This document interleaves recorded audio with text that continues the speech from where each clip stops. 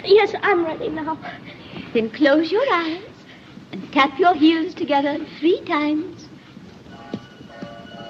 And think to yourself, there's no place like home. There's no place like home.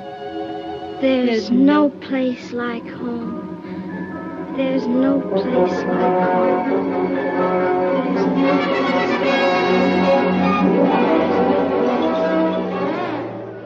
Welcome to episode 29 of the Shelf Shedding Movie Show. I am your host, Jason Dubray, and my guest is a first-time guest on the show, but person that I worked with for a couple of years, Allie Peters. And Allie's a music teacher, a band teacher, so her expertise will be very helpful as we talk about musicals. This is one of 3 shows I have dedicated to musicals. I label this one Important Musicals. I will get your take on whether you feel they're important or not. By important, I meant like kind of historically significant in some ways. We have the first movie musical ever. It's also the first movie that ever had sound, not just singing, but one line of dialogue. And we have the film that had an all African-American cast. And it was the very first African-American female to be nominated for Best Actress. And then we have some very famous and very significant musicals that a lot of people certainly will have seen. So it's a little bit of a mix of ones that I think are maybe a bit more obscure, and then ones that a lot of people will have seen and certainly will have an opinion on, and will either really like my opinion or not like my opinion. So welcome to the show.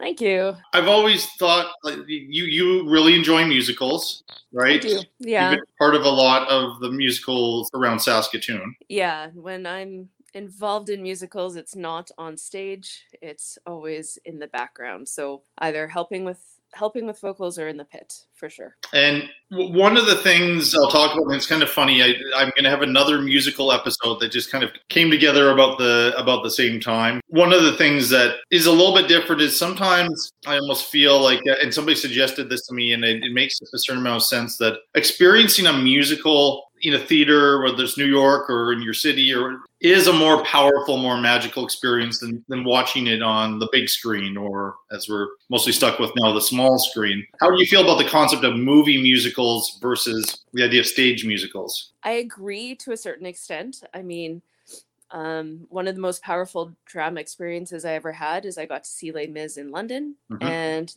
that basically turned me on to musicals, even though I'd been involved in high school and stuff like that. But that was kind of what made it for me. But that being said, I do not have access to all the other musicals around the world. And sometimes the way, like, the interpretation for the movie almost has a better impact. Mm-hmm. Instead of maybe it's just my lack of attention span, where I'm paying attention to all the other little details and like, oops, I missed something big. Whereas in a movie, directors are very much guiding you to try to focus on something. So yeah, I think you and I are the same in that regard. When I'm watching a show and I've directed some musicals, I'll be honest here, I'm more comfortable directing plays than I am directing musicals. And we'll talk about one of the movies we're reviewing. We nearly directed together. We pretty much did, close. But COVID hit and the performance didn't happen for our students last year, which is really sad for them and for everybody who put so much time into it. But I'm often, like, as a director on stage, I'm watching not just like who's supposed to be the focus of that particular scene. I'm watching people in the background to see, are they in character? Are they paying attention? What are they doing? Are they listening? Are they causing a distraction? Are they being actory? In film, you don't necessarily have that because the director, I've always said that the director in theater doesn't have as much control as the writer and the actors and everybody. In film, the director, unless the studio interferes, and that might be something we end up talking about in a couple of the movies here, but the director has a lot more say in like where we are supposed to be paying attention and avoiding other distractions happening. Or at least intentional distractions, right? Like the intentional, like, yeah, in film, it's everything's intended for the most part. Whereas musicals, we both know anything live on stage, things happen. Anything can happen at all. Yeah, it has happened.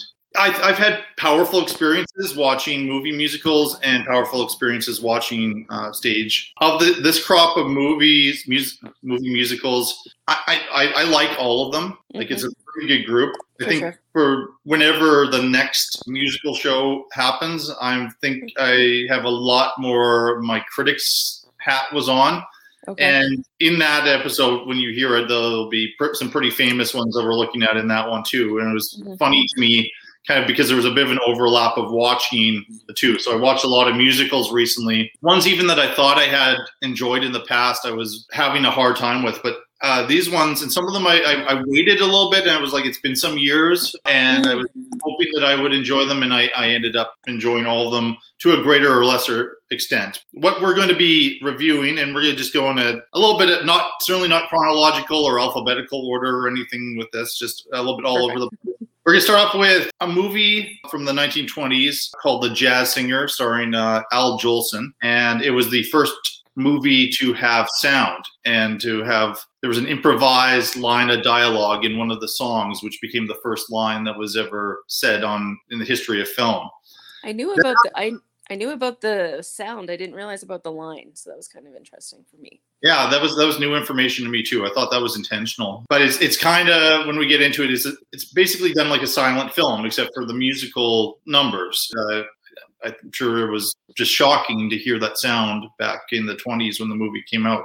Then we go to a Best Picture winner from back in 2002. Chicago won Best Picture, the film version of Chicago, which took a long time to come to the silver screen. Lots of different cast members and directors that were assigned to it, and it was ultimately quite successful as far as the awards season went that year. Another classic, The Wizard of Oz. It maybe didn't appear to completely be a classic when it first came out. It was an expensive movie. It was a very, very expensive movie, but it has emerged as one of the most important movie musicals of all time. Then we're going to go to the crazy 80s, and the show that I think is somewhat personal, at least for me, perhaps it is for you too, Little Shop of Horrors. We're going to review the director's cut version of it, and we'll get into a discussion a little bit about the theatrical and the director's cut. You've seen both versions? I have. Yeah, we'll get into that. Being a purist, in some ways, I think I'm happier with the one we're reviewing than the theatrical cut. But I would agree. Yeah, there are pros and cons. Then we're going to take a look at fairly obscure. I think not sure a lot of people would have seen Carmen Jones. It's an all African-American movie musical. It had been a stage production, and it's a version of Carmen, but just taken in a different context, settings of South Carolina and Chicago. Directed by Otto Preminger, who I talked about when I reviewed Exodus, which was a big ensemble movie that had Paul Newman in it. And then we're going to end off with another famous one, one of the most famous out of the Disney machine, Mary Poppins from the 1960s. And yeah, I think should be a good show. Anything else you'd like to say about musicals in general or these movies before we get started? I'm just looking forward to this. So yeah, perfect. Thanks for being here. Wait a minute. You ain't heard nothing yet. Wait a minute, I tell you. You ain't heard nothing. You want to hear Toot Toot Tootsie? All right, hold on. No, listen. Play Toot Toot Tootsie. 3 choruses, you understand? And the third chorus, I whistle. Now give it to him hard and heavy. Go right ahead.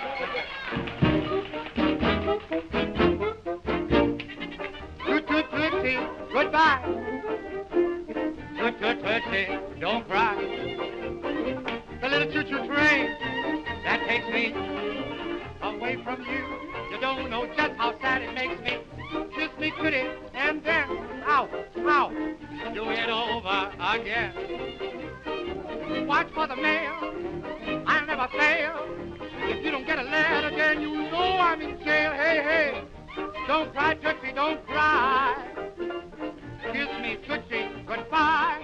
First movie that we're going to review is the 1927 version of The Jazz Singer. There is actually more than one version of The Jazz Singer. I had actually forgotten that there was a Neil Diamond film version, which I have not seen, and you have seen? I've seen bits and pieces. I have not put the effort to see the full thing. So I didn't hear good things about it. That's why I haven't put the effort in. Yeah, I didn't love the clips I saw. So Neil Diamond, if I remember correctly, was up for a Razzie Award for it. So I don't know. Maybe I'll see it someday. I'm not opposed to spending some time with. Maybe I end up, if I have such low expectations for it, I'll enjoy it. But yeah, The Jazz Singer, the 1927 version, is about Cantor Rabinowitz. who's concerned and upset because his son, Jackie, shows so little interest in carrying on the family's traditions and heritage. For 5 generations, men in the family have been cantors in the synagogue, but Jackie's more interested in jazz and ragtime music. One day, they have such a bitter argument that Jackie leaves home for good. After a few years on his own, now calling himself Jack Robin as a stage name, he gets an important opportunity through the help of a well-known stage performer named Mary Dale. But Jackie finds that in order to balance his career, his relationship with Mary, and his memories of his family, he'll be forced to make some difficult choices. Essentially, the choice between his family and his Jewish tradition and his chance to be a superstar on Broadway. So that's the premise of The Jazz Singer. What do you think of this version of the story? I knew a little bit about it before just bits of it before I watched it. This was the first time I'd watched it. Actually, when I taught jazz studies, it came up as a possibility. Mm-hmm. But with some of the conventions of the 1920s film, like blackface and stuff like that, didn't really feel appropriate to use it in a school setting, even though that was the time and the place, right? The struggle, like the plot struggle of like, do I follow the family? Do I go on my own? Seems very common for the musicals themselves. And I kept thinking of Fiddler on the Roof when I was watching it. I did too. Yeah. It's funny because right after I think it was maybe the next day after I had watched it. I watched this one fairly recently. It was my second time seeing it. And I kept thinking, yeah, there are a lot of things that Fiddler probably borrowed and exaggerated on in epic fashion. This isn't a terribly long movie, really. And it is a fairly simple story in many ways, but that it does describe the struggle for the artist who comes from a family where there are different expectations. So it's not a bad story, I don't think. No, and it's easy to follow. I didn't feel like any huge plot holes or like jumps that didn't make sense. Like it was, I don't want to say overly predictable, but you kind of could anticipate a little bit about what was going on. There was no weird wild curveballs that got thrown. So not really. There are no surprises. Pretty conventional story, but given the time, I think that was actually a pretty impressive cinematic film. And besides the sound and all of that, I think those sequences are quite well done. What do you think about Al Jolson as a singer and a performer? I didn't think it was. I enjoyed it for the most part. Like he's a good singer because I believe he did most of his own vocals for this. Yeah, I think these guys were the ones that did most of their own vocals. He's a strong enough singer that it held its own. I don't want to say I'm a snob, but a lot of times if it doesn't line up or if it's really off, it throws me off for the entire movie. And that's coming as not the best confident singer myself. I shouldn't be that judgmental, but this one I felt like it flowed, like the music didn't detract and the singers didn't detract. Like it added to the story. It enforced it. It wasn't kind of a cringe moment of, oh, what are they doing? The other thing I appreciate about it, and I guess it depends what the story that's being told is, but sometimes I find in some musicals, if they are taking a little bit of more of an expressionistic approach to the story, where we'll stop and have a song here, and some songs are great and other songs are a little bit of a mix. In this case, every time somebody's singing, it makes sense. Yes. In reality, these are people who are singing either at the synagogue or at a musical review. Very unique voice that Jolson had. Yeah. It's kind of I believe somebody described it as a cry. Like he has a bit of a cry in his voice. He's got a nasally like wail. Yeah, that's it. I mean, it does sound like almost like, I don't know if vaudeville's the right place to put it or whatever, but that kind of a voice that we actually, when we're reviewing Chicago later on, some of the actors use that kind of approach because it made sense in kind of the 20s and 30s to sing that way. It was also that's what you heard in a lot of recordings of the time. Like it wasn't just in this movie. Like I was joking about the jazz studies thing, but if you do, like we did listen to jazz around that time, and vocal stuff does have a lot of jazz singers did have that presence and that sound. So that's maybe why I didn't really notice it, because it kind of fit. It's a style that it's different than what we're used to listening to nowadays, but it was kind of almost one of the of the skills that people had. And I don't know if that's from recording or what, or if that's just distortion. But yeah, it was kind of common in that time for music. It could be like those big voices now where singers will do these riffs, and sometimes younger singers will overdo that. You know, they might have a powerful voice, but they'll do a little bit too much of that. And it's just because that for several years, those have been the singers that have influenced certain type of music. So yeah, it definitely goes in waves with a lot of these things. And so it makes sense for the time. He was considered quite a passionate performer, and we see that in the musical numbers. But I think, pretty good actor too. I think it's quite a strong, it's not totally silent movie performance, but for that era, I think there were some things that were psychologically motivated. It wasn't just all winking at the camera. Sometimes that era, I've reviewed now several movies kind of from the 19-teens, 20s and 30s and into the 40s. And often I myself or my guest critic will comment on, you see actors who are really playing out to the camera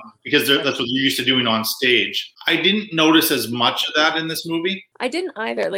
Maybe it was because it was so much on stage too but no, there wasn't the direct eye contact to the camera or anything like that. Yeah, I didn't notice that much at all. So I might say like the gentleman here, I'll get his name, who played the father. Oh, yeah. He's a bit over the top, as well as the other senior Jewish man there who keeps going back to the theater to try to convince Jackie to come back and be the cantor. Yeah, Warner Oland is his name.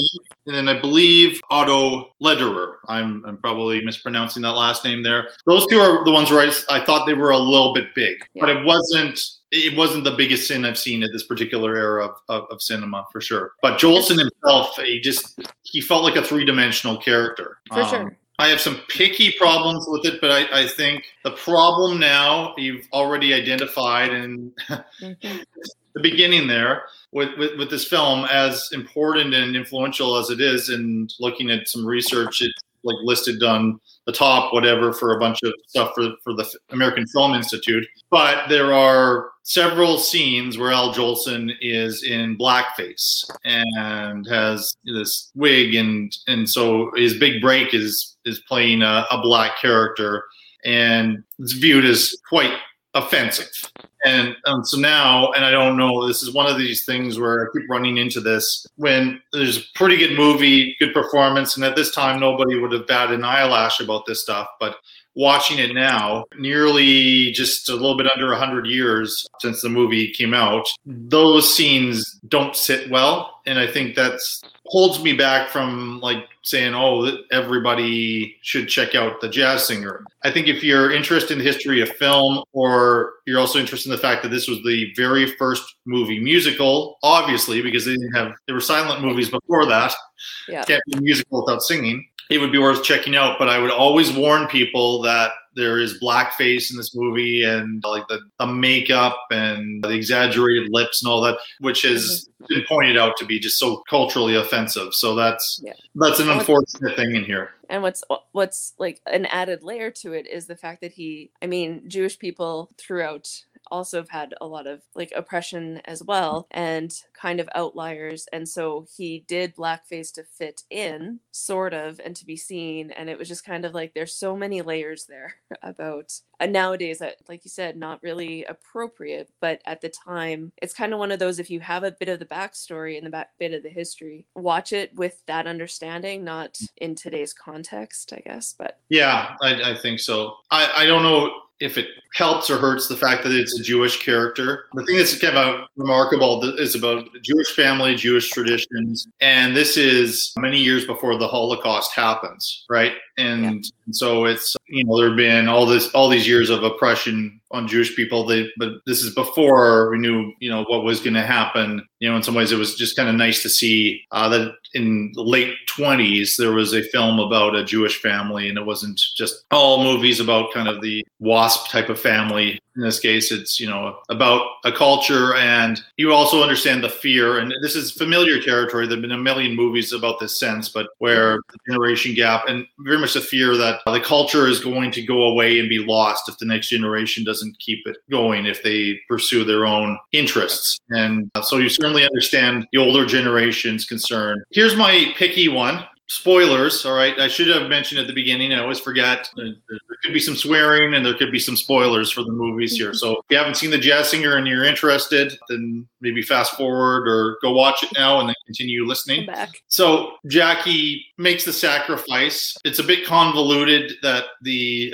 theatrical producers and everybody who had a pretty much sold out opening night would cancel their show and do that for him, but that happens. And then he sings, and this manages to revive his ailing father, who can hear this outside the window. But he's clearly singing inside the synagogue. So I was just thinking it's nice for the melodrama of the story, but how does his father hear him singing in another building? You know, that just felt like a movie convention that, you know, was fairly impractical. I mean, and this story seems to be a little bit based on Mother Earth for the most part. I mean, they're not trying to do something that's a little bit unusual or surreal. Right. To me, that was just a little bit of a drawback in a pretty good movie from that time. Yeah. I mean, I could see that on a stage, right? You know, like, but it wasn't even split screen or anything like that. It was very much two separate. And I remember being a little bit going, but it's a musical, so kind of went along with it. So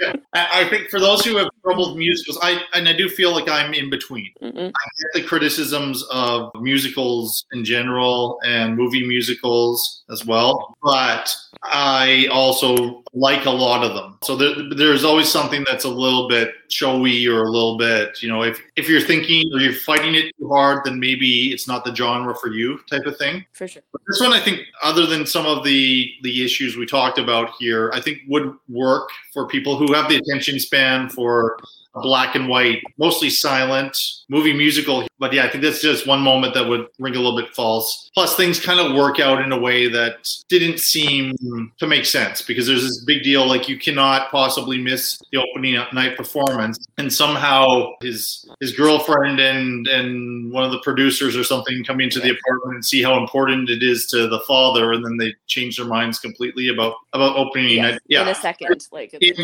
done. In Broadway, and I guess I can't speak of Broadway 100 years ago, but if you cancel your opening night, your show's in a lot of trouble. Would there even have been a second night? Like, yeah, I don't think there would have been a second night. But then we get to see, you know, he gets the best of both worlds, and he gets to go off and become a big star, but also honor his family. So I wasn't sure I was buying that as much, but it's kind of a sweeter end. We didn't need it to be some dark, tragic thing where the father dies and then he goes off and does his own thing, you know. So yeah, or they all like penniless or whatever. Yeah. There's lots Maybe that would have turned too much into some of the other music. We're getting a little bit too much into this one. It's a simple story. I think it's one that you could follow. It might be a good way to bridge people into those interested in silent films, kind of a step before looking at some other silent films, which are a little bit longer and might be a little bit more difficult. And I think there's a lot to enjoy about it. Is it the best one of the six we're talking about? Probably not. But I still stand by the fact that for a couple reasons, it's an important movie musical. It's always going to be remembered. I just wish he was not playing a black character in that Broadway review for his big night. Take that out, then I think the movie would hold up really well. Yeah, even just singing, like literally take out blackface, because he's not even singing minstrel music that would have been considered. Like, the music history person part of me was just going, but this doesn't need to happen. Yeah, the song he's singing it doesn't have anything to do with that. So, yeah. Anything else you'd like to say about The Jazz Singer? Don't think so. Yeah, like I said, it's a good one for history, and it's a good one to show like the start of things, and necessarily hasn't aged well, but it's not a horrible one either. So I've seen things age a lot worse. Exactly. And movies that are a lot more recent than this have aged really bad. Yeah, I would say cautiously check out The Jazz Singer.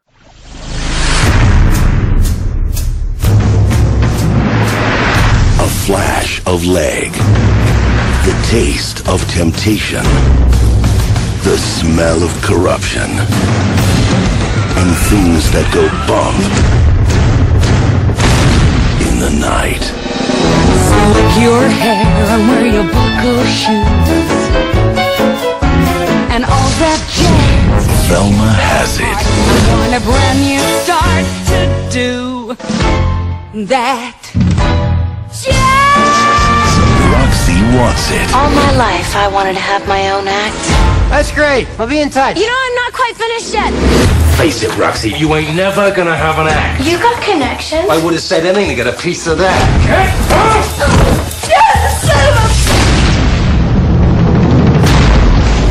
What you need is Billy Flynn. he's never lost a case.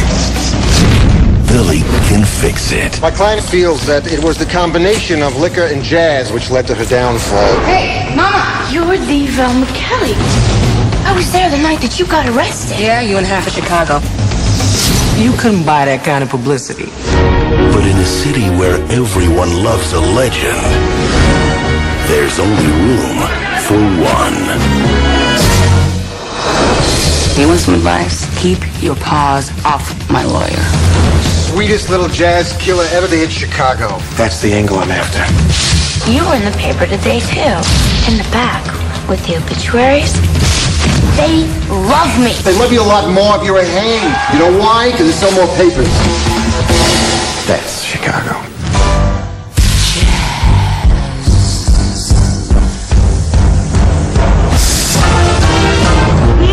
Catherine Zeta-Jones, Renee Zellweger,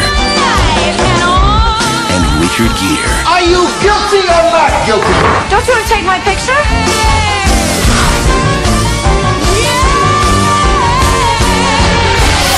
Good night, folks. Chicago.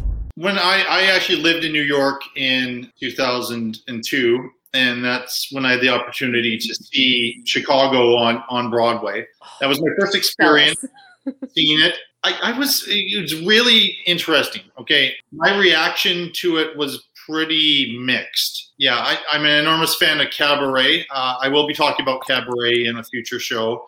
And so I think because I'd had this experience with the revival of Cabaret that Alan Cumming was in, I had placed those sorts of expectations on Chicago, and this is probably like the 200th cast that in New York had performed Chicago. And it was okay, and I really liked certain characters and certain numbers and all that. And I'd certainly, the choreography and the dance is impeccable. I mean, it's a Bob Fosse show. And the movie came out, and it's funny, I wasn't over the moon with the movie. I liked it a lot, but I wasn't saying like full marks or yeah, for sure, this is the best movie of this particular year. I would say that I completely and totally was in love, and to this day am in love with Catherine Zeta-Jones' performance playing Velma Kelly, and she won a much deserved Academy Award for this. For sure. It was a no-brainer. Like, probably 2 scenes in, she had me voting for her if I'd had a vote with the Academy Awards, which I don't, unfortunately. And over time, though, I've kept revisiting Chicago, and it's been like a dream show for me. I put on, when I taught at Eden Bowman, one of my claims to fame is put on a production of Cabaret. When people told me that nobody could put on Cabaret in a public high school. And that sounds like a challenge. Like, come on. Yeah. Challenge accepted. And after that, I looked more at Chicago, and each year I would see students that would be perfect for the roles in Chicago. But Chicago would never release the rights to any amateur group, and certainly no high school group. So each year I applied, each year I got a rejection letter. It's always been in the back of my mind, like it's one of these dream shows that I absolutely love. So I would say this is maybe my 3rd time watching this version of Chicago, and this was the most I've enjoyed the entire thing. Maybe I needed a little bit of time to think about it and get over your initial impression is always, I used to think that was the only one to have. And now using this podcast to revisit lots of movies I haven't seen in years, I find movies either increase or decrease in my esteem as I review them. This one increased. This time was very, very positive here. I should probably give a little bit of a plot here if for those who don't know what Chicago is. Velma Kelly, played by Catherine Zeta-Jones, who I mentioned, is a murderess, and she ends up catching her husband and her sister in bed together and kills them, and then goes out that night and performs the famous song All That Jazz just before she gets arrested and put into jail. around the same time, another woman named Roxy Hart, played by Renee Zellweger, ends up in a situation where she's having an affair with this man, and then he turns into a real jerk, and she ends up killing him, and she gets arrested, and she ends up being in the same prison. And so they're both on death row together for killing men, as are several other women. But the whole idea of becoming a criminal and killing somebody is linked to fame and show business. And it's almost like the only way to become famous and get attention from the Chicago media is to be a killer, and then to get your way out of jail with the assistance of a rather shady lawyer. And the lawyer is played by Richard Gere, and he is a guy who claims that he's there to defend women, but really he's in it for his own reasons, his own fame, and to get money.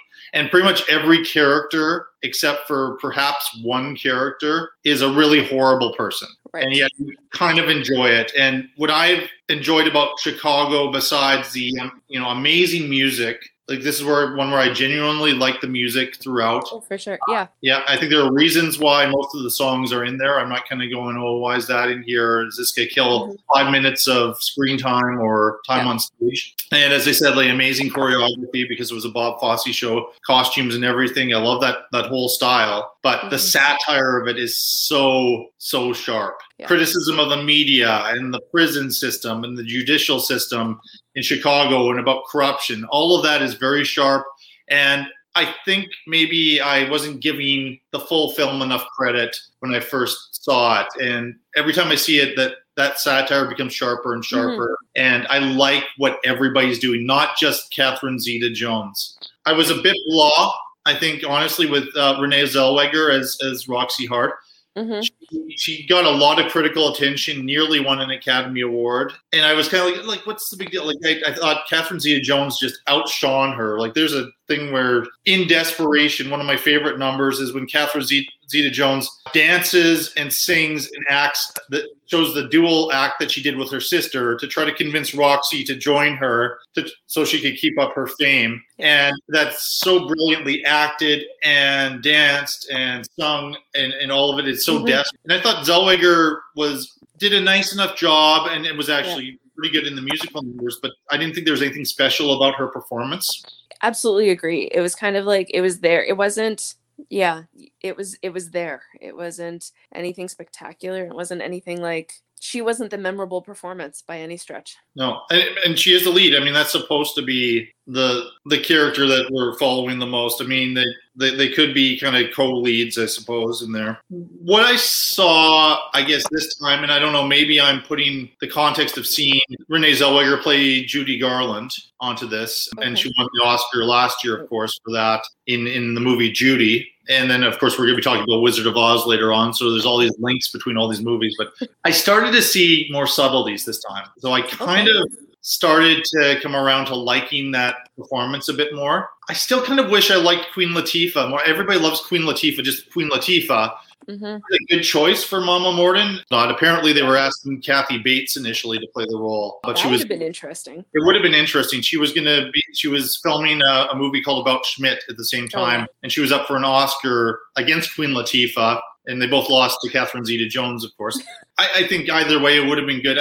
I thought Queen Latifah was a bit better in the musical numbers. Yes. Yeah. Absolutely. Yeah. Like her musicianship kind of came through. Like she was able to sing, and kind of like it was almost like she was able to perform it better, whereas some of the acting wasn't as I don't want to say natural, but like her non-singing parts were kind of there were some good moments, but it wasn't like stand out or the huge shock and awe that, like when she switches gears from being, again, this is another one where in the musical numbers it's presented that this is a really caring person who's going to take care of her inmates, but really she's taking bribes on the side. And again, Richard Gere plays Billy Flynn. This is the lawyer who is in it for money too. If they do all these favors, they get this money to her, then she'll make the contacts to get Billy Flynn to represent them. And so Velma is very prominent at the beginning, has a lot of power. And so she has Billy Flynn as her attorney.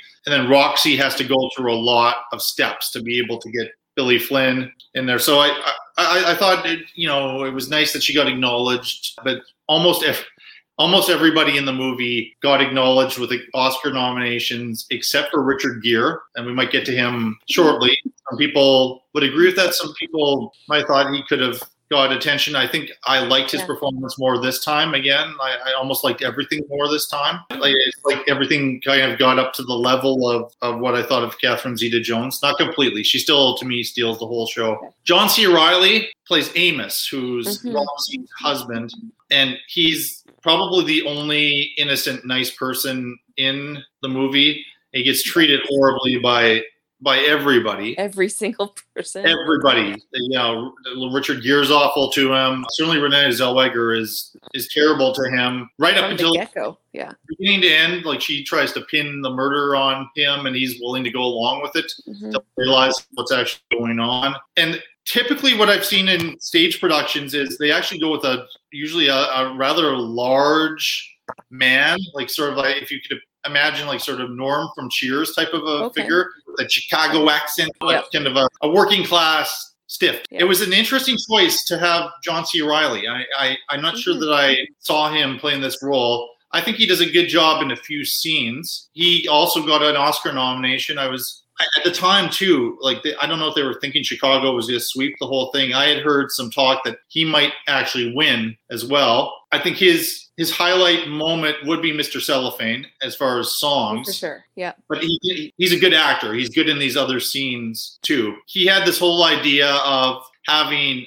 Amos be a clown, and they cut in, the editing's very good in the movie, and they have these shots of him putting this clown makeup on for Mr. Cellophane and then performing. And then that's really interesting, that dance he does, and he is like the jazz hands. It's watching it this time, I'm still kind of fascinated by that performance. It's almost like I've been told it's a really, really great performance, and each time I'm looking to see what is really great about it. Yeah, I think I'm still at the point where I'm saying it's probably better than fine. It's a good performance. I just in this ensemble, I don't think it's in. I'd say it's better than Queen Latifah, but not as good as even I'd say Richard Gere is better. Controversially, maybe, but yeah. No, I'd agree. It was. You could tell the intent, right? And there is some emotions that kind of get pulled with it, but it's not a runaway, and it's not a like screaming about the character, and everyone then tugs at the heartstrings, and all of us fall for the character or whatever. It's kind of like, you realize you got swindled. But maybe we feel this way because he did such a great job, because really this poor guy is forgettable, and he's supposed to be forgettable. Like he's in the room and people don't know that he's there. And so maybe Reilly was quite good at that. It could be that some people had no idea that he could sing and dance too. Yeah.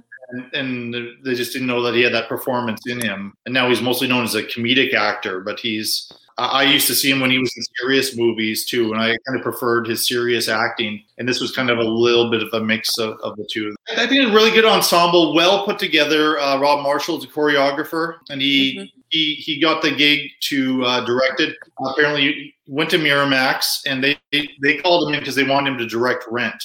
And he campaigned to direct Chicago, and then he managed to get it. So, and there had been a series, generations basically. Fosse himself, I think, was going to be directing a film version of this. It was going to be Frank Sinatra, Goldie Hawn, and Liza Minnelli. It was the 1970s idea, but then the 70s happened, the 80s happened, the 90s happened.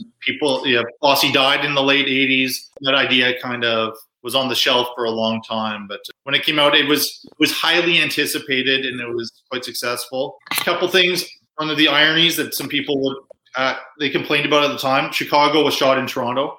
Oh yeah. Yeah, they didn't shoot Chicago in Chicago. Why would they have done that?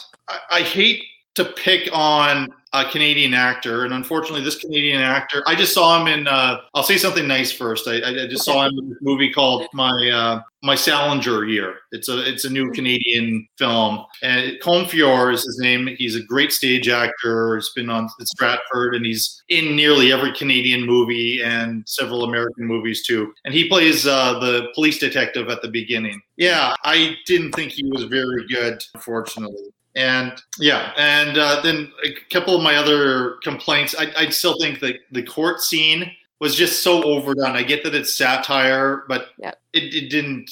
A lot of it didn't make sense. There's people making speeches, and that I don't know if I should be blaming the screenwriter or blaming the original musical for that one. But I think it was also how they played it.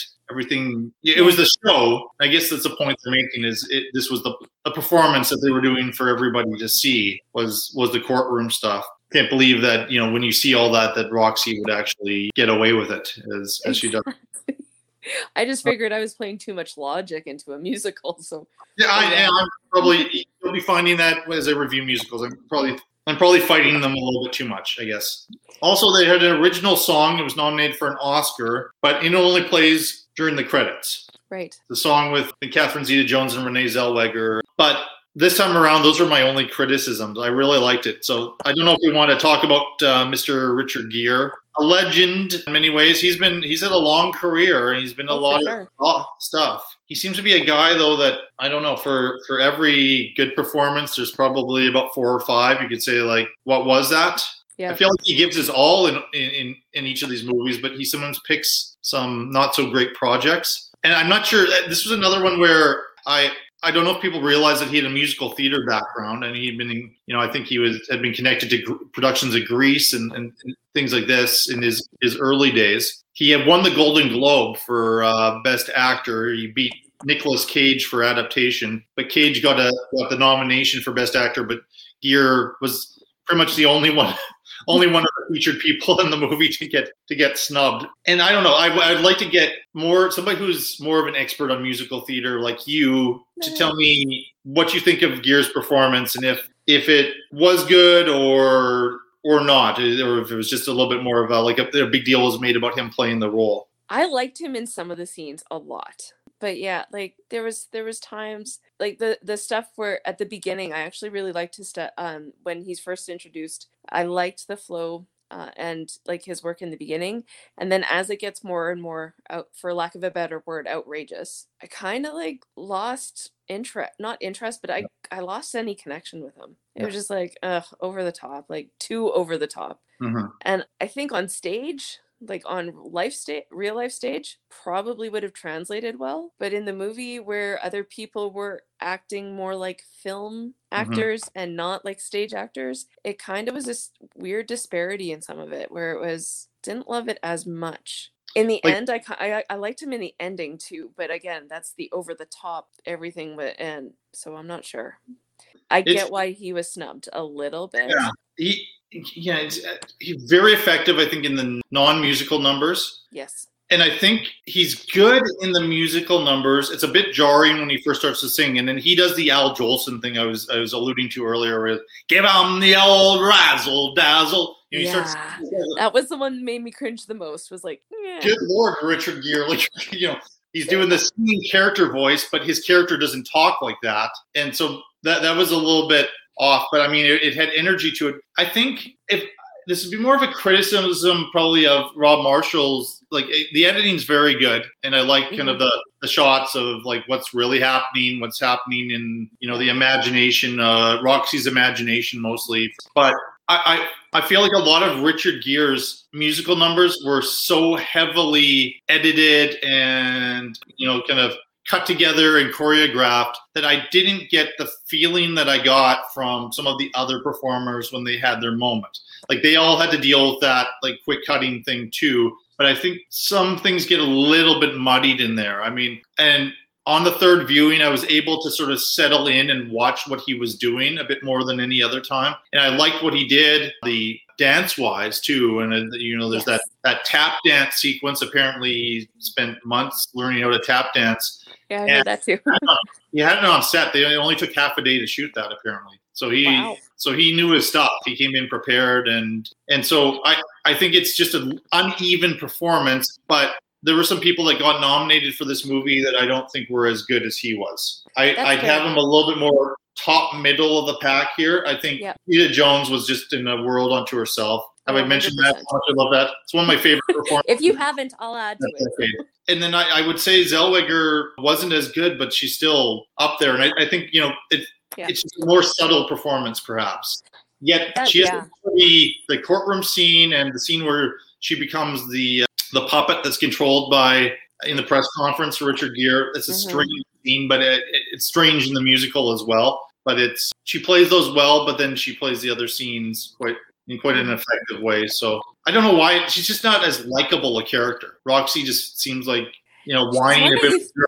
Yeah, she's one that you think you would love right at the beginning, sort of. And then you see her, 15 minutes in, already manipulating everything and everyone, and you're like, ah. Few fun facts. I read a few before. Charlize Theron had the role of Roxy Hart, and there was another director connected to the project. And then that director ended up, I don't know, being fired or backing out of it or whatever. And then Rob Marshall made Charlize Theron audition for the role again, and she lost out to Renee Zellweger. So I thought that was interesting. I'd almost like to see what Charlize Theron would have done with that. I mean, I don't like to compare the two actors. I think they're both amazing actors, but I almost feel like in this role she would have been better than Zellweger. Yeah, knowing some of her other work and knowing her, I mean, I don't know her singing as well, but yeah, that would have been interesting. She would have had the right balance of having the edge that Roxy has, but she wouldn't come across as pouty or as some spoiled brat type of thing, and I know there's a certain element of that is supposed to be in the character, but I think we might have ended up liking her just as much as Velma. Velma commits a double murder, but we're kind of cheering for her and feeling bad for her along the way. All of these are horrible people. The only person we should be caring about is poor Amos over there, but somehow he's in the background and we're really liking that. But yeah, I'm really glad Catherine Zeta-Jones took that role. It wasn't a for sure thing. She was actually early in a pregnancy when she was filming it too, and did an awesome job. The Cell Block Tango always works for me. It doesn't matter who's performing it. Absolutely. But good in this one. Maybe not as good as live. I would say I prefer seeing that number with a big set and seeing everybody at once as opposed to seeing only one of them at a time, But yeah, and all that jazz and just so many great songs. Yeah. And I can sit back and I enjoy it, and I'm not thinking, okay, this is killing time before we get back to the plot, as some musicals unfortunately have me feeling. So. Me too. So yeah, no, it was one that I didn't feel like I was checking the time on. And even other musicals that I love, there's times I was like, oh, how long is this? Or, where am I in the grand scheme of this plot or whatever. This one, and I hadn't watched it in a really long time. I watched it right after it came out, but it's easily been 6 or 7 years since I watched it last. Yeah. So watching it again, it was one of those I forgot about this. I forgot about that. And it flew by. So there are two movies that we're reviewing that I feel like I was in the perfect mood to see, and this was one of them. So maybe that's going to impact the points at the end. Probably it will. And so this is where I stand with it today. So I would encourage people to check out Chicago. It's an important movie musical. Fosse's contribution to theater and film will always be remembered. And I tend to like these sort of darker, edgier musicals. That's a little bit more my thing, as opposed to, we'll be talking about some kind of G-rated ones coming up soon too, which I can also appreciate, these specific ones, but not always. All right, anything else you'd like to say about Chicago? Just go see it if you like. It's another one that I think people need to see, even if it's just for the music. So there's some pretty good acting in there too, and a pretty solid story. So check it out.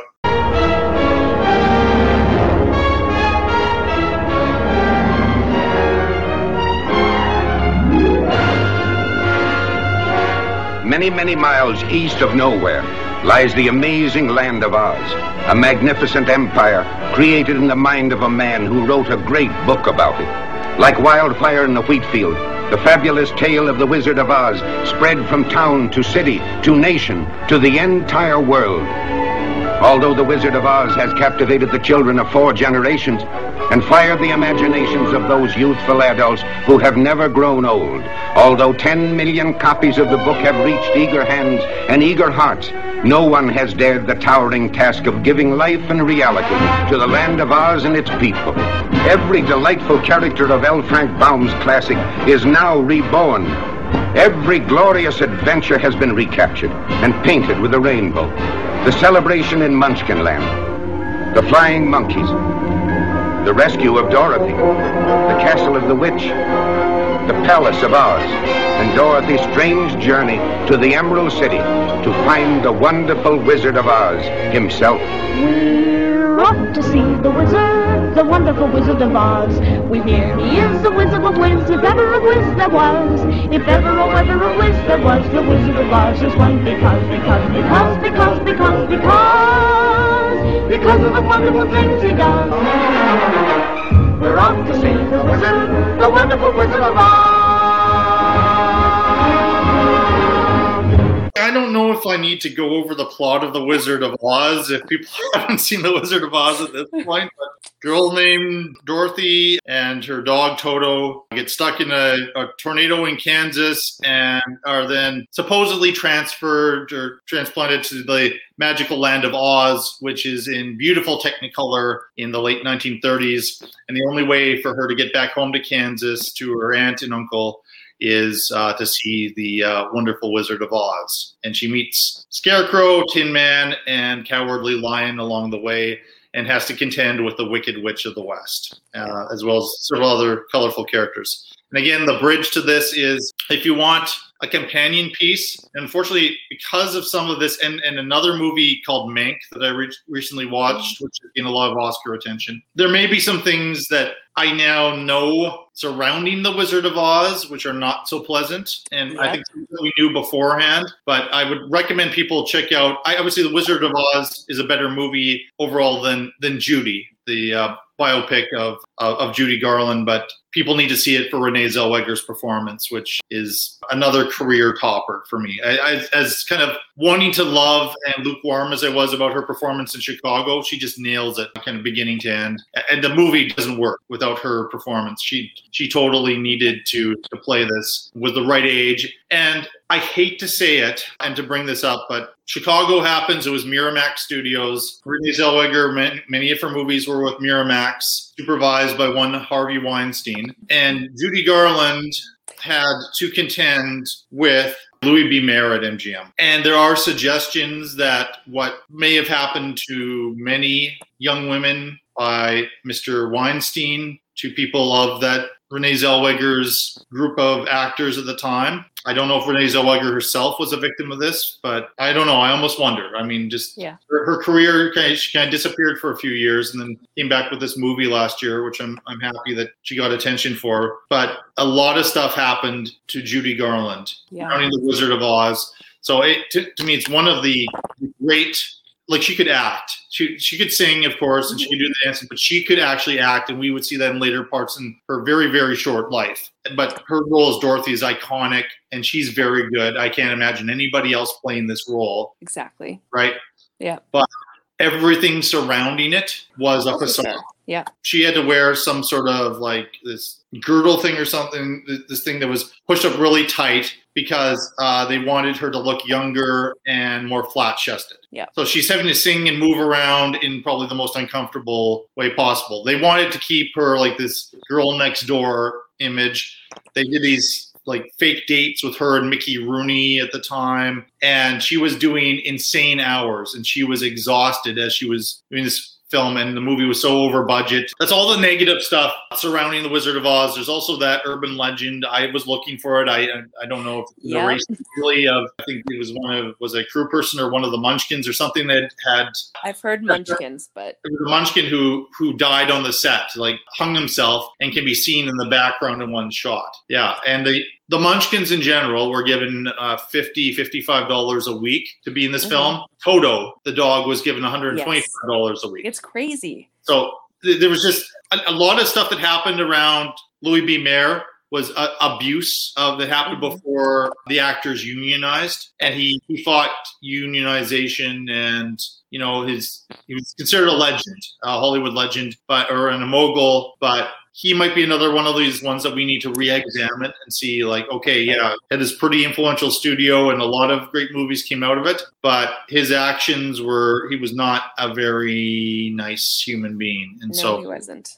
And then Judy Garland, of course, got pregnant out of wedlock shortly after this, and the studio made her abort her child, and then she suffered with this trauma for years after, which led to the alcoholism, the drug addiction, and eventually what happened to her. But really sad Hollywood story. So and also that's in the back of my mind while I'm watching The Wizard of Oz now, which is just. Yeah, well, and I also, and this is a random fact that my dad told me one time when I was telling him that I was watching this or whatever, like with the original Tin Man, is the guy from Beverly Hillbillies, and he had to stop because the lead in the paint actually caused permanent lung damage, like quite significant. And so who we've got as Tin Man was not the original one. They didn't want to replace him, but he was literally dying. And yeah, like I'm saying, I'm watching this. Oh, did you know? Yeah. Like, oh yeah, there's so many stories. It's not just that, but like. Here's the other health and safety thing, which would never happen again. The sequence, there's a Poppy sequence where the Wicked Witch has, done this thing with the Poppy so that they all fall asleep before they can get to Emerald City. The snow was made up of asbestos. Yeah. Yeah, you knew about that one? Yeah. Yeah. All the stuff. I'm like, any of this stuff happening now, just they could get away with murder, and I guess they did in some ways here. So now let's rewind a little bit. I'm a little kid, and my parents and this other couple would get together every Friday, and they would alternate who would be at what house. And then when we were at the friend's house, it was out on an acreage, just a little bit outside of Saskatoon. Every single Friday, we would watch The Wizard of Oz. But not once were we able to stay, because it would be past our bedtime. We would have to leave before the movie was done. So I never saw them go to Emerald City or even get to like that poppy field until years later, when I was able to see the full movie, when I was old enough, I guess, or we started it later in the day or whatever. But I loved it. I enjoyed it. Being that age, I didn't like the black and white sequence so much. I just was excited for the color to happen. This time watching it on the Blu-ray that I have, like that black and white sequence looks so good. Whatever restoration they've done, it looks as good as the Technicolor sequence, which was really magical at that time. So I am obviously going to have a very positive review of The Wizard of Oz, but I got into my head and I did get overly critical, and I had some notes. Of course. But what's your experience with The Wizard of Oz, other than hearing about the history of the production? I remember watching it when I was growing up too. Like, I have a few family members who were kind of into Disney and musicals, and so I remember watching it with some of them. I actually hated the movie until I was about 15. Mm-hmm. I liked the color parts. I hated everything to do with the witch. Yes, me too. I think and the forest. It was actually the forest that scared me first, like the talking trees and stuff like that. Like, and I think that just threw me off. So anytime I heard the music, because the music is very well cued to different scenes and stuff, I just hated parts of it, and I would skip. I remember fast forwarding on the good VHS, because it's the 80s. Yeah, it wasn't until I was in high school and sat down and watched, it wasn't that, like, I enjoyed it. Now I love it. It is one of my favorite movies. So I do have, when it comes to musicals and stuff, it is one of my favorites. So, but it's funny because I do remember every once in a while watching some of these scenes and absolutely hating it with a passion, or wanting to just skip forward. So that's why I think it's good to watch it as a kid. Yeah. Watch it as a teenager, and when you're a teenager, you're gonna be super honest, and you're like, oh, this is stupid or whatever, you know. I mean, I don't think there was a Disney classic movies came out during those years. Like each year there was, it did.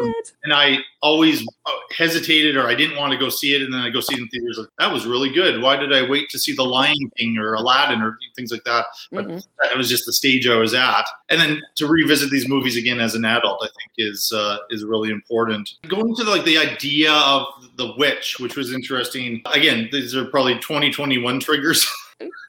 Potentially. I come across really negative here. I do like the movie, but yeah, there's a line where Dorothy's amazed by the good witch, right? And the good witch has this line that says, "Only bad witches are ugly." Ugly, yeah. So that, combined with Walt Disney's characterization of older people and all that, like ageism, and there's all this body image stuff connected to it. But that line felt a little bit whatever. So if I'm pretty, then I'm a good witch, and I just pretty, pink, and blonde. Bit of a problem there. This is, again, 1930s, late 30s, so the acting abilities are a bit all over the place. Like, of course, this is not a realistic piece. So maybe I shouldn't be criticizing some overacting, but there was. There was, and even among, maybe purposefully among, certainly The Cowardly Lion is very big. Actually, probably the most subtle would be the Scarecrow, played by Ray Bolger. He does big movements and he can't keep on his feet. I actually kind of like that when they're going down the yellow brick road and the other three are kind of holding him up, and he makes it effortless. It's not I have to fall now. But yeah, I think Tin Man and especially Cowardly Lion are a bit big. Works for children. I remember the Wicked Witch of the West being unpleasant and scary. Apparently, the woman Margaret Hamilton played her as the nicest person in the world. Yeah. But apparently, there was a ton of stuff that was cut from her performance because it was viewed as too scary for children. And even with that, it still had a little bit of an impact on really little kids. And didn't she end up doing a whole bunch of kids shows? I believe she was on Mr. Rogers a bunch of times just to prove that she was not. She was playing a character. She was a nice human. Yeah, Mr. Rogers, I think he interviewed her a few times about being in Wizard of Oz. She was on Sesame Street, it looks like. Yeah, she did a lot of TV stuff in the last stages of her life. She had a pretty good resume, pretty good movie career here. Mm-hmm. I think she was good. It gets a little bit overshadowed by some other people. A lot of the bit players, I think, were too much. And when they get into Emerald City, there's that horse carriage and the person on there. And I think they're all supposed to be Irish, but he's doing some strange Irish Cockney accent. Something not. I couldn't figure out what was going on with that. I told you, and I don't know why I haven't clocked this before, and it has been a long time since I saw the movie. And so one of my pet peeves is filler songs. Mm-hmm. I think there's one very obvious filler song. Which one do you think that would be? Now I need to go through the list in my head. I won't make it work that hard on it. Okay. They're waiting to be let in to see the wizard the first time, and there's this big long sequence about the Cowardly Lion becoming a king. Yeah, if I were king of the forest, that was where I was headed. But I was like, I don't see any purpose for that other than to eat some time. I don't know. That's the one that I thought could have been cut. Unless it was guarantee the lion some screen time, but no. I guess so. But he has lots of screen time anyway. Exactly. He makes full use of his screen time. He plays the role very big. Fun fact, Somewhere Over the Rainbow was nearly cut. Yes. Yeah, they didn't want to spend that much time in Kansas. They didn't want Judy Garland to sing a song in a barn or something like that. And it was too slow, right? And then at one point they were going to put it in when Dorothy's captured by the Wicked Witch and have her singing it in some sort of cell in some really depressing type of sequence. So I'm glad they kept it because that song, I think that song will outlast the movie. I mean, that is for sure one of the most important songs ever. It's been listed.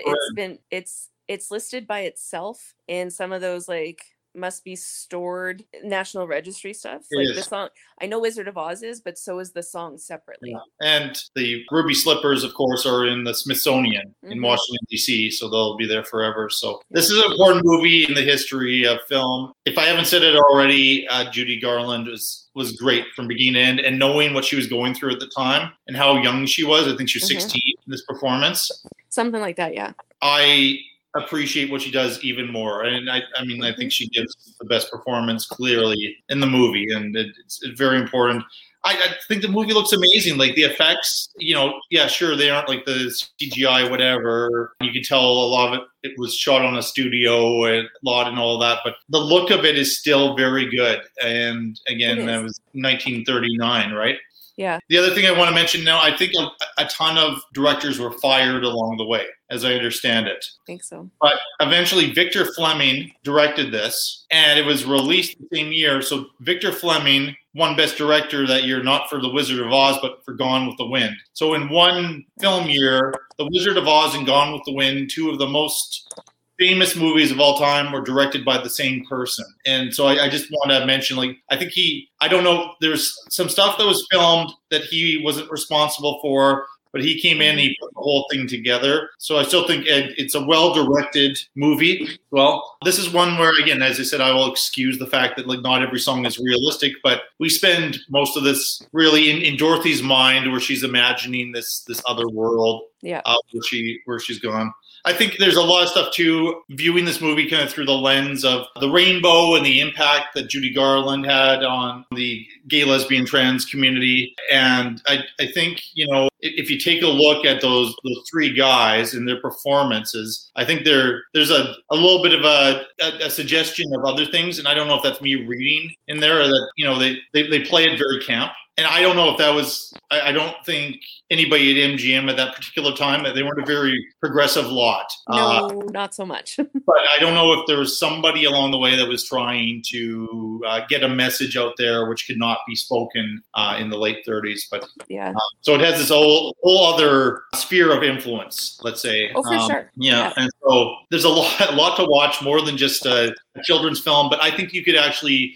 I could show this to my cousin's daughter, who's 5 years old. She'd be about the right age to see this now, and I think she, on the whole, would really enjoy it. I don't know if she could sit through the full 2 hours, but I have a niece that when I found out, like when I said I was watching this, I have a 5-year-old niece, and her mom was like, "Yeah, but like for most of it, it's fine." But it would have been like some of the scenes with the witch would be scary, so maybe just judge. Like she didn't watch it with me, obviously, or else I would have like told you about all the connections to Paw Patrol or something. But but yeah, it's one of those kind of things that next time I'm with her, maybe we'll watch a bit and see what happens. So yeah, it'll go through generations for sure to come. I have a show coming up on animated movies, and as I'm being super critical of these things, I always feel like if I was watching it with a child, I would probably have better information to go on, in all honesty, than 40-plus-year-old whatever feelings about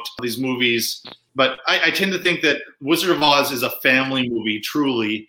If it's a movie that I've been reviewing, I reviewed WALL-E recently, how kids can get something out of it, but adults can get something out of it. And to me, that's the type of family movie or movie for children that I like, is one where you can appreciate it at different stages of your life. And I think Wizard of Oz is like that. Oh, for sure. I agree. Is there anything else you'd like to say about the wonderful Wizard of Oz? It just brought back memories, so it was kind of nice to watch. Did you ever see? I've only seen it once. I saw it in theaters when I was a kid. But did you ever see Return to Oz? No, I didn't. I think I tried to watch it when it was on TV, like when like Sunday nights when a bunch of stuff ended up. I remember attempting to watch it, but just not making. I didn't have the effort to do it. It's thoroughly bizarre. Okay. So I'm told, but I saw it as a kid, so I don't know if I clocked how bizarre it is. I think I was looking for the same actors in the 1980s to be in those roles, and I think they used an actual lion to be the Cowardly Lion, and I'll have to revisit it. I can't do it justice here, but I was just curious because it was a big release, but I think it was kind of probably ultimately a mistake. But of course, I do know that the Wicked movie is going to be happening. I kind of wish it was the original Broadway cast, but I don't think it's going to be because all these years later. I guess because Wicked's 20-some years old now. I can't believe it's 20. It was early 2000s. Like it'd be close to 20. Yeah, that's unbelievable to me. So, but yeah, I think that will be a worthy film as a follow up to The Wizard of Oz. Oh, for sure. I think Wicked is what made me like it. Oh, you think as an adult? Okay, I love Wicked. So yeah, I like the music in Wicked. I haven't seen Wicked on the stage. I'd love to. I have. It came to Saskatoon, so I mean, I saw the touring production, but my parents saw it, but I didn't get to see it. And when I've been in New York, and when I was in New York, I didn't know anything about it. And I was just like, what is this? If I had known what it was, I would have made a greater effort to try to see it. Look forward to that. But I think, no matter what, The Wizard of Oz is going to be a great movie. And if it was done now, there would be a lot of differences in how they would have made the movie and how they treated everybody involved with it. It all began in this little shop. Ow! Damn roses! Where, strange as it seems, something extraordinary happened. I'm afraid it isn't feeling very well today. Now isn't that bizarre? What kind of a riddle plot does that, Seymour? Little Shop of Horrors. A story about a boy. I've given you sunlight. I've given you rain. Looks like you're not happy. Unless I open a vein. such a weird place.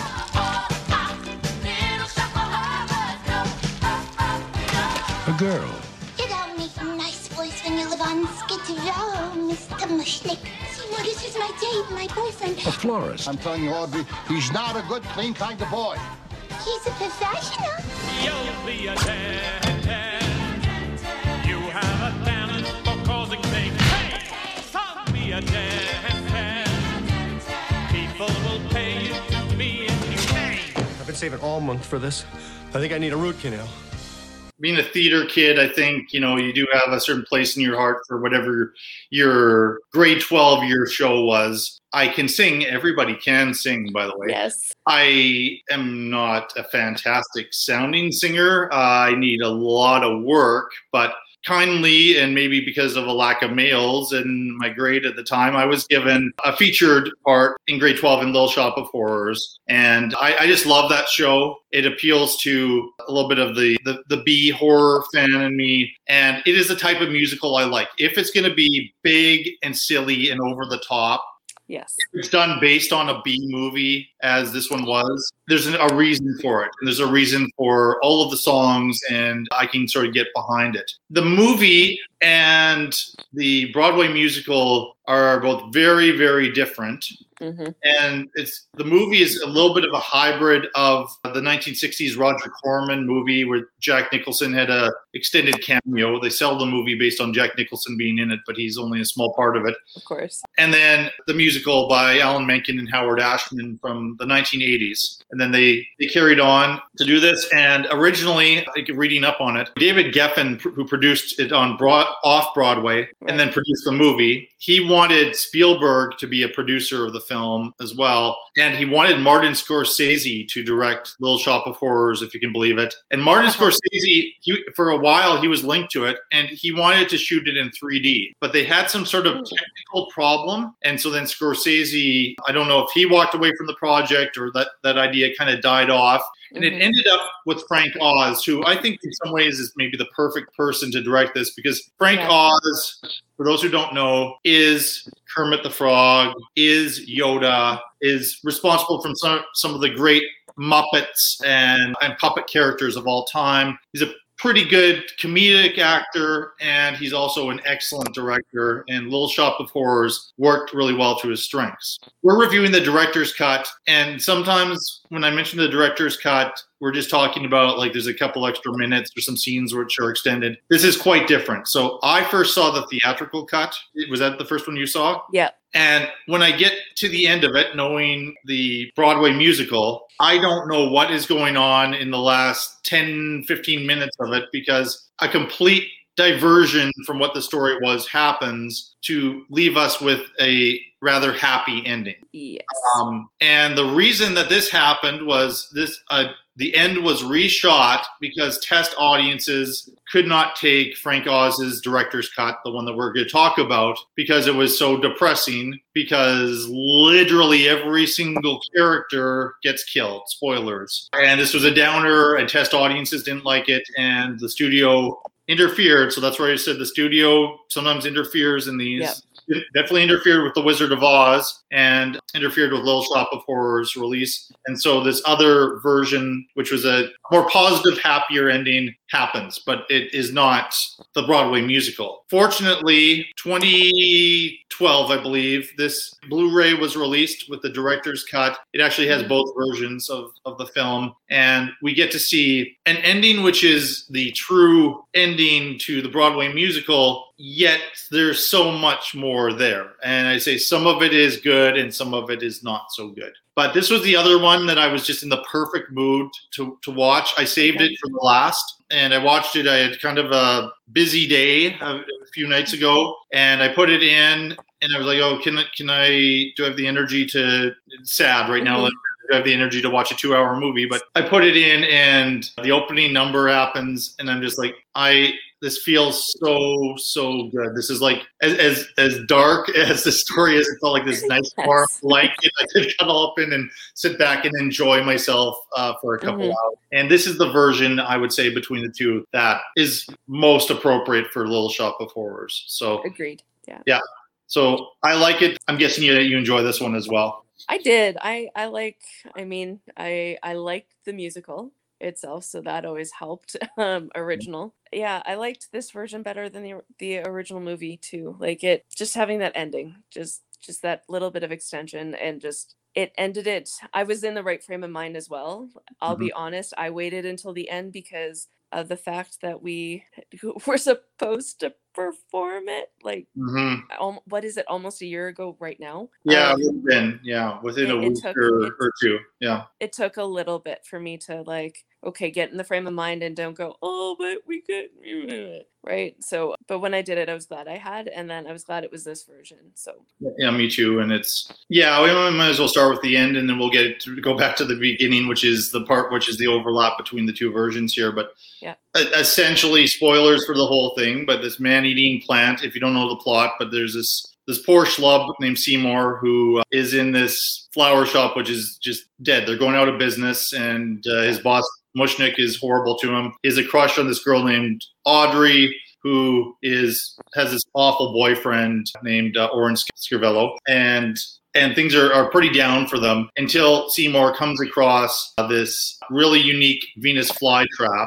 after a total eclipse of the sun. And we discover, as we see the story through Seymour's eyes, that this is in fact a Venus flytrap that needs to feed off of blood, and needs to, as it gets bigger, needs to feed off of human beings, and needs Seymour to kill people, chop them up, and feed them to him. So nice family musical. Yep.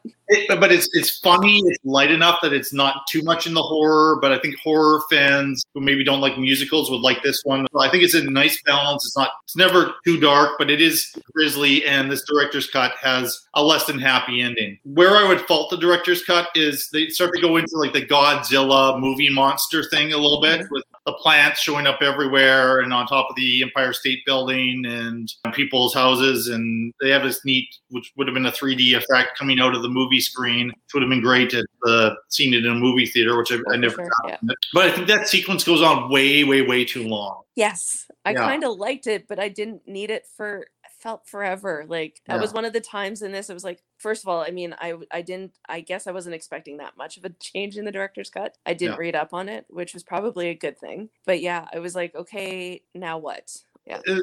And so it keeps the same ending as the musical. One of the differences is, at least in the version of the script that I've always liked, the plant, of course, is going to be manufactured and is going to be sold all over. And we see that happening in the movie. Yeah. But at the end, all of the major characters kind of appear connected to the plant, Audrey too. And they're singing as a warning to the audience, don't feed the plants. And it's almost like it's like a curtain call or an encore for the cast, all these people who have been eaten up by the plant. We don't get to see them after they are dead in this. We get the voices in the background, and we just watch Earth destroyed completely by all these versions of Audrey 2 that go out into the world. I thought if that had been cut down a little bit, it was effective enough, and it was certainly better than some sort of a happier ending, which didn't make a whole ton of sense to me. I mean, made sense to those who aren't familiar with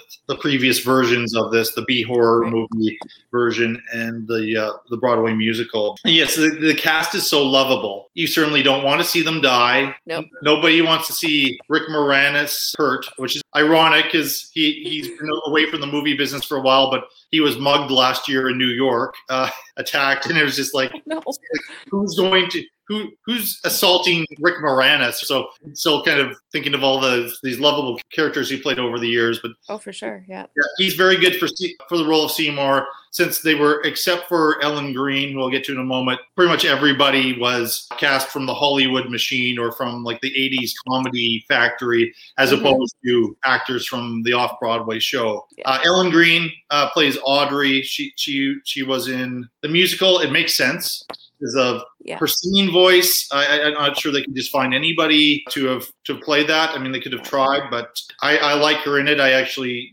I think she has some pretty good scenes. Odd thing, I don't know if you've clocked this, like she has a "Hey Seymour" type of like this really high pitched Yeah. Kind of grating, but she's such a lovable character. You don't mind that for her acting voice. And so this relates to the Richard Gere comment from before. Mm-hmm. When she starts singing, and she has these powerful numbers, but she's got this kind of a strange sound. It's a weird nasally thing. But it's almost like something raspy or nasally. Like, yeah. It's a different singing voice. And I recognize people have different singing voices than their speaking voices. But sometimes it's a touch distracting. But the acting and the music is so good that I can completely forgive it. But just every once in a while, it's like, first time you hear it, it's like, wow, that doesn't sound like the same person singing, right? Yeah. I actually went and looked it up to see if she had sung it or not. Like, just in case that they had done a weird cover of her voice, because I was like, I'm not sure. And then realized that no, that was why she was there.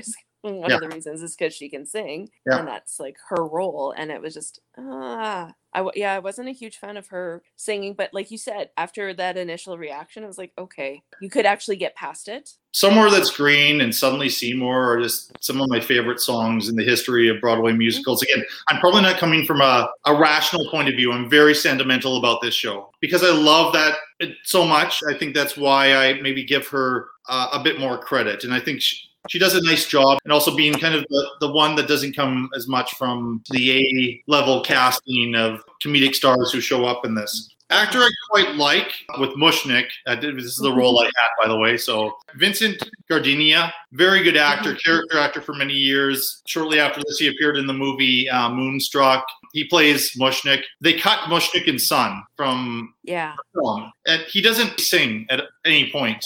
He's there for his acting and acting only. Right. I think he plays some things big, probably appropriately so, but I don't really have the feels one way or the other for Mushnik. He's complicated. You kind of love him, you kind of hate him if it works. And I like the actor. I didn't necessarily like this particular version of Mushnik, if you know what I mean.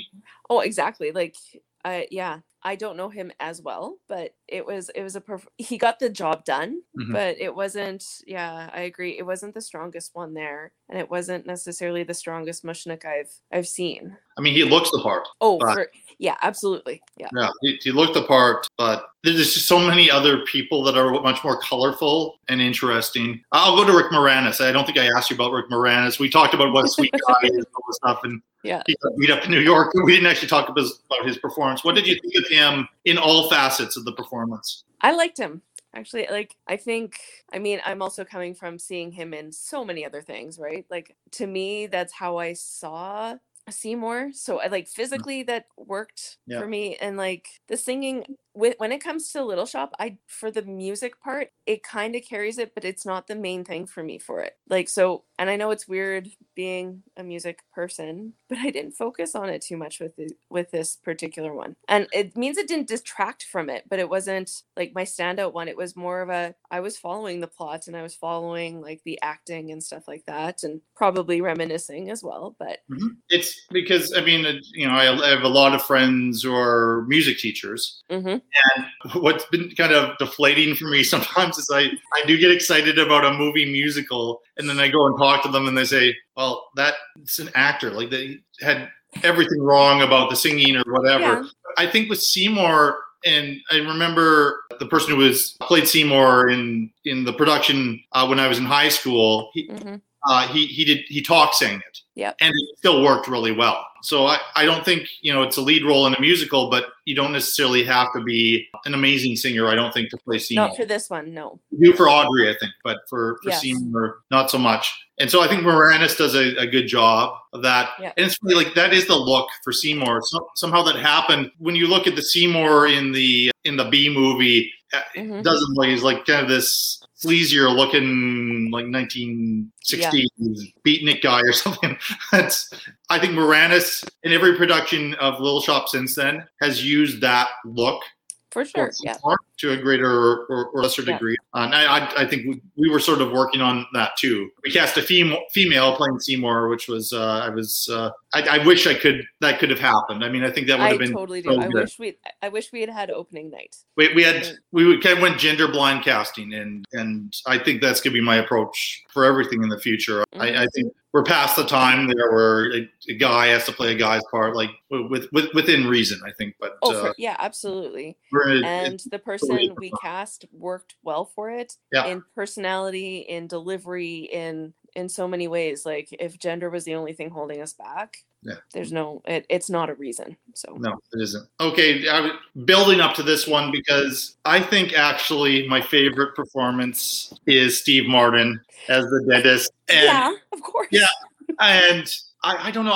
I haven't had, this was an even greater reaction than the other times I've watched this, where I was like, I wanted to go look up who was nominated for Best Supporting Actor that year, because I actually think there could have been a case for Steve Martin, because there's so much great stuff that he did. A lot of it was his idea, and different choices in the choreography, like that idea of elbowing the dental assistant in the face. Right. Yes. Yeah, that was his idea. He took the little kid's doll and took off its head. Fun fact: the one little girl in the dentist scene, I'm not sure if it was that girl or if there's another one, was Jim Henson's daughter. Oh. Who was obviously connected to Frank Oz and maybe helped out a little bit with the puppetry as far as Audrey too. But there's just so much energy. It's such a good performance, and you see what a nasty person he is. But we also see like there's such charm and there's such energy in the songs he's involved in and those scenes. It might lead to a criticism I have of the whole thing in a second here. Okay.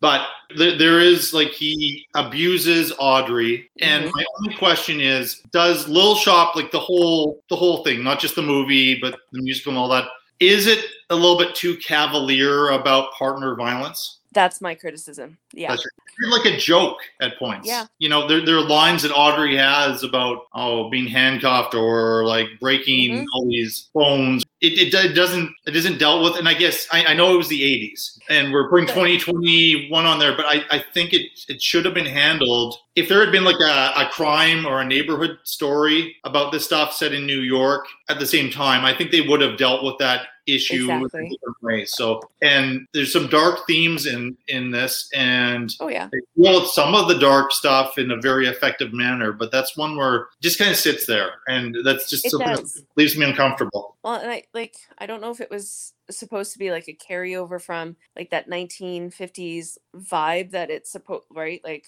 somewhere that's green and all being where Audrey is supposed to just be that quiet, good girl, right? But even every time I've seen it, like I was able to see it live this summer before. So 2 summers ago, I didn't like that part. Like the violence part was, you could use most of the dialogue still and show that power in the relationship, that lack of power, the power struggle, but you didn't need the violence part, and you didn't need the handcuffs, and you didn't need but in the 80s, that was also a thing that was starting to, like, we talk about it being time appropriate. I don't know if it would have been as appropriate in the 80s either. I think it would have still been cringy then. I guess if it was to spin it around, but still, I don't think they dealt with it appropriately enough. No. If they're trying to say like the 1950s was all an illusion, like this was like the great time, the best time in the history, and I still perfect, that American dream idea that still exists right now, and a lot of the folks that support certain people who will not be named are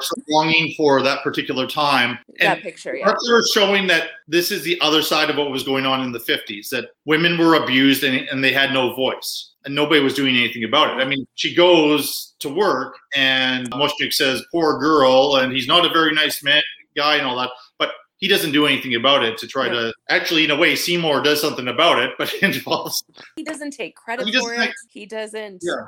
Like it's out of convenience that he takes care of it, right? And even the girls on this stoop are just kind of like, it's a hint of, you shouldn't be dealing with that, but then that's it. So it's just kind of suggested, but nothing beyond that. Because he's a dentist, he can do that. But yet, it's such an exaggerated version of a dentist. Like, I know at that time, like, going to the dentist was not fun. It's not. I don't know if it's fun now, but it's at least it's a less painful process than. Oh, for sure. I think it was such an exaggeration there. So sometimes I feel like the dentist role is so much fun to play. Songs are great.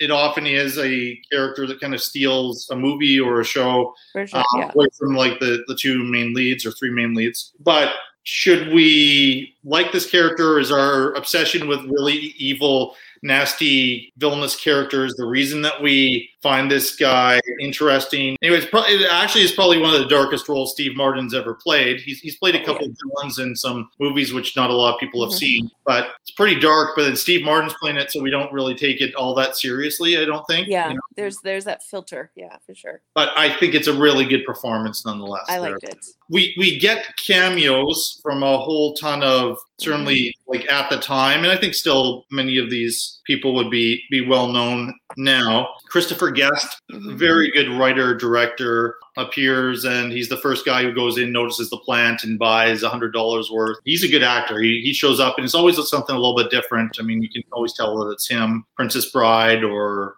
reviewed This Is Spinal Tap. It's a little bit hard on This Is Spinal Tap, actually, but yeah, he's very good. I like him as a writer-director, actually. Late great John Candy, still very much miss him. He plays this kind of talk radio, but it's a little bit like a shock jock radio, where he's doing all these weird voices and being comedic and stuff. I don't know if it was the best casting to have him play that. It's nice to see him in it. I actually thought Steve Martin could have played that role really well. But I don't know where you put John Candy. And if John Candy's willing to be in my film, I'll put him in. I'll find a way. Anywhere, Probably, okay, there's another one I want to talk about, but I think the most prominent is a cameo appearance by Bill Murray as a sadomasochist who goes to see the dentist for pain, and he just is addicted to this pain and getting this dental surgery. This is not in the musical, but it is in the B horror movie, because that's the same role that Jack Nicholson played in the Roger Corman film. So it is kind of still related to Little Shop of Horrors. As I understand it, basically there was no script.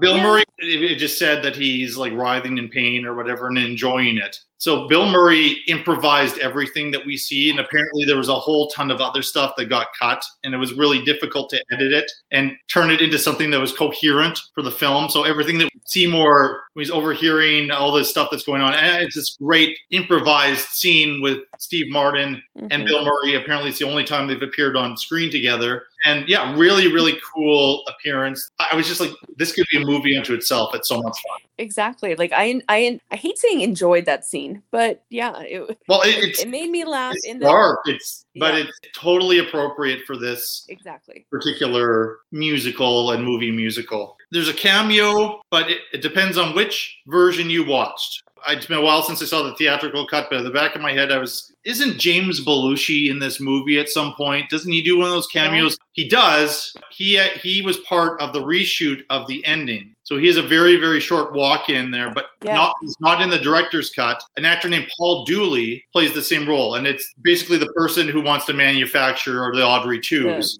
And has this kind of negative interaction with Seymour. But he then wasn't available to do the reshoot of the ending, so they got James Belushi to be in it. And I always thought, well, it's just a whole series of these comedic actors that they're intentionally putting in the movie, but that's what happened. So those are the other two kind of prominent cameos. Right. I'm an enormous fan. I wouldn't say that when it comes to like these are important musicals. I don't know if you can say Little Shop of Horrors is important. Yeah. We put in and replaced with another movie, but it sure is a heck of a lot of fun, and it's going to do very well for me, not just for sentimental reasons. I think it's very much worth watching, and I think people who don't like musicals will enjoy Little Shop of Horrors. Yeah, if you're not wanting the fairy tale musical, for lack of a better word, right? Yeah. This is one that you don't necessarily like. For somebody like me who does know the other more traditional stuff, this did take a time or two to get into, but I went and saw it at Stratford because I liked it enough that it's like, sure, let's go watch it. I've watched both of these versions of the movie just to, it's one of those ones that definitely grew on me a lot in the last 5 years. So, which is good. It was about the time that we decided to put this on, and it will always be this kind of connection to the school shutdowns and the pandemic, for sure. But and a pretty good group of kids that we got.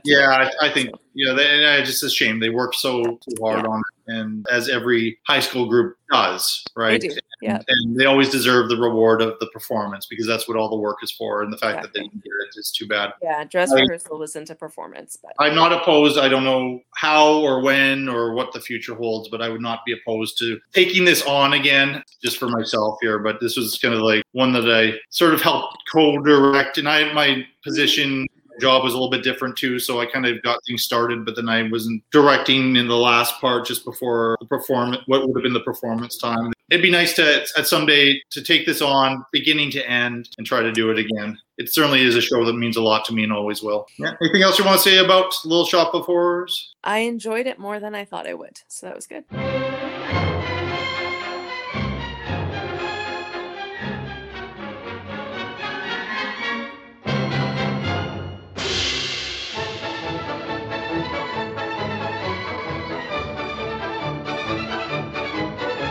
The sensational long-run Broadway musical hit by Oscar Hammerstein, who gave you Showboat, Oklahoma, South Pacific, and The King and I. Brought to the screen by Otto Preminger, who produced and directed such hits as Laura and The Moon is Blue. With the original Bizet music that made Carmen one of the most popular scores in the world.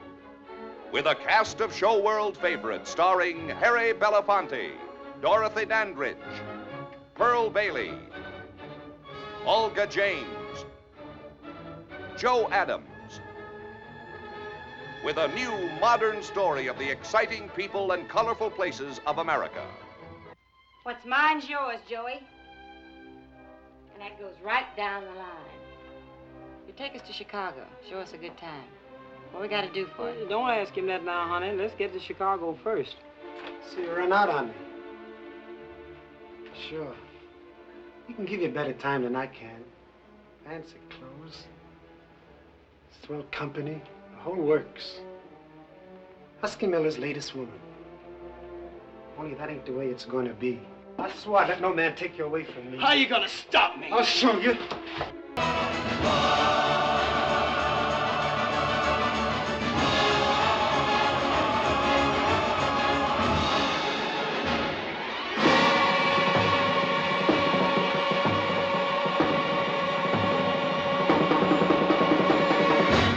Are you familiar with Carmen, the opera?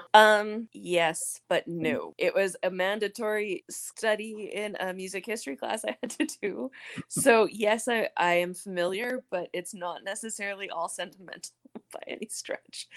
I think the music is more famous than anything else. I mean, I don't really claim to know Carmen that well, so that's where I feel like I'm at a bit of a disadvantage with this review, because I think naturally, even though this was a production unto itself before it became a movie, still those who are purists and who love Carmen may like or dislike Carmen Jones. But nonetheless, this is one I think is significant in the history of African Americans in film. I mean, the entire cast is African American, and I mean, now we're struggling to have movies released. It's starting to happen a little bit more, but it's still in 2021 an issue. And this movie came out in 1954. And the other claim to fame it has was the first time an African American woman, Dorothy Dandridge, got a Best Actress nomination for playing Carmen Jones. So and it's only happened once. I don't know if it will happen for a second time this year. But when Halle Berry became the first Black woman to win Best Actress, she mentioned Dorothy Dandridge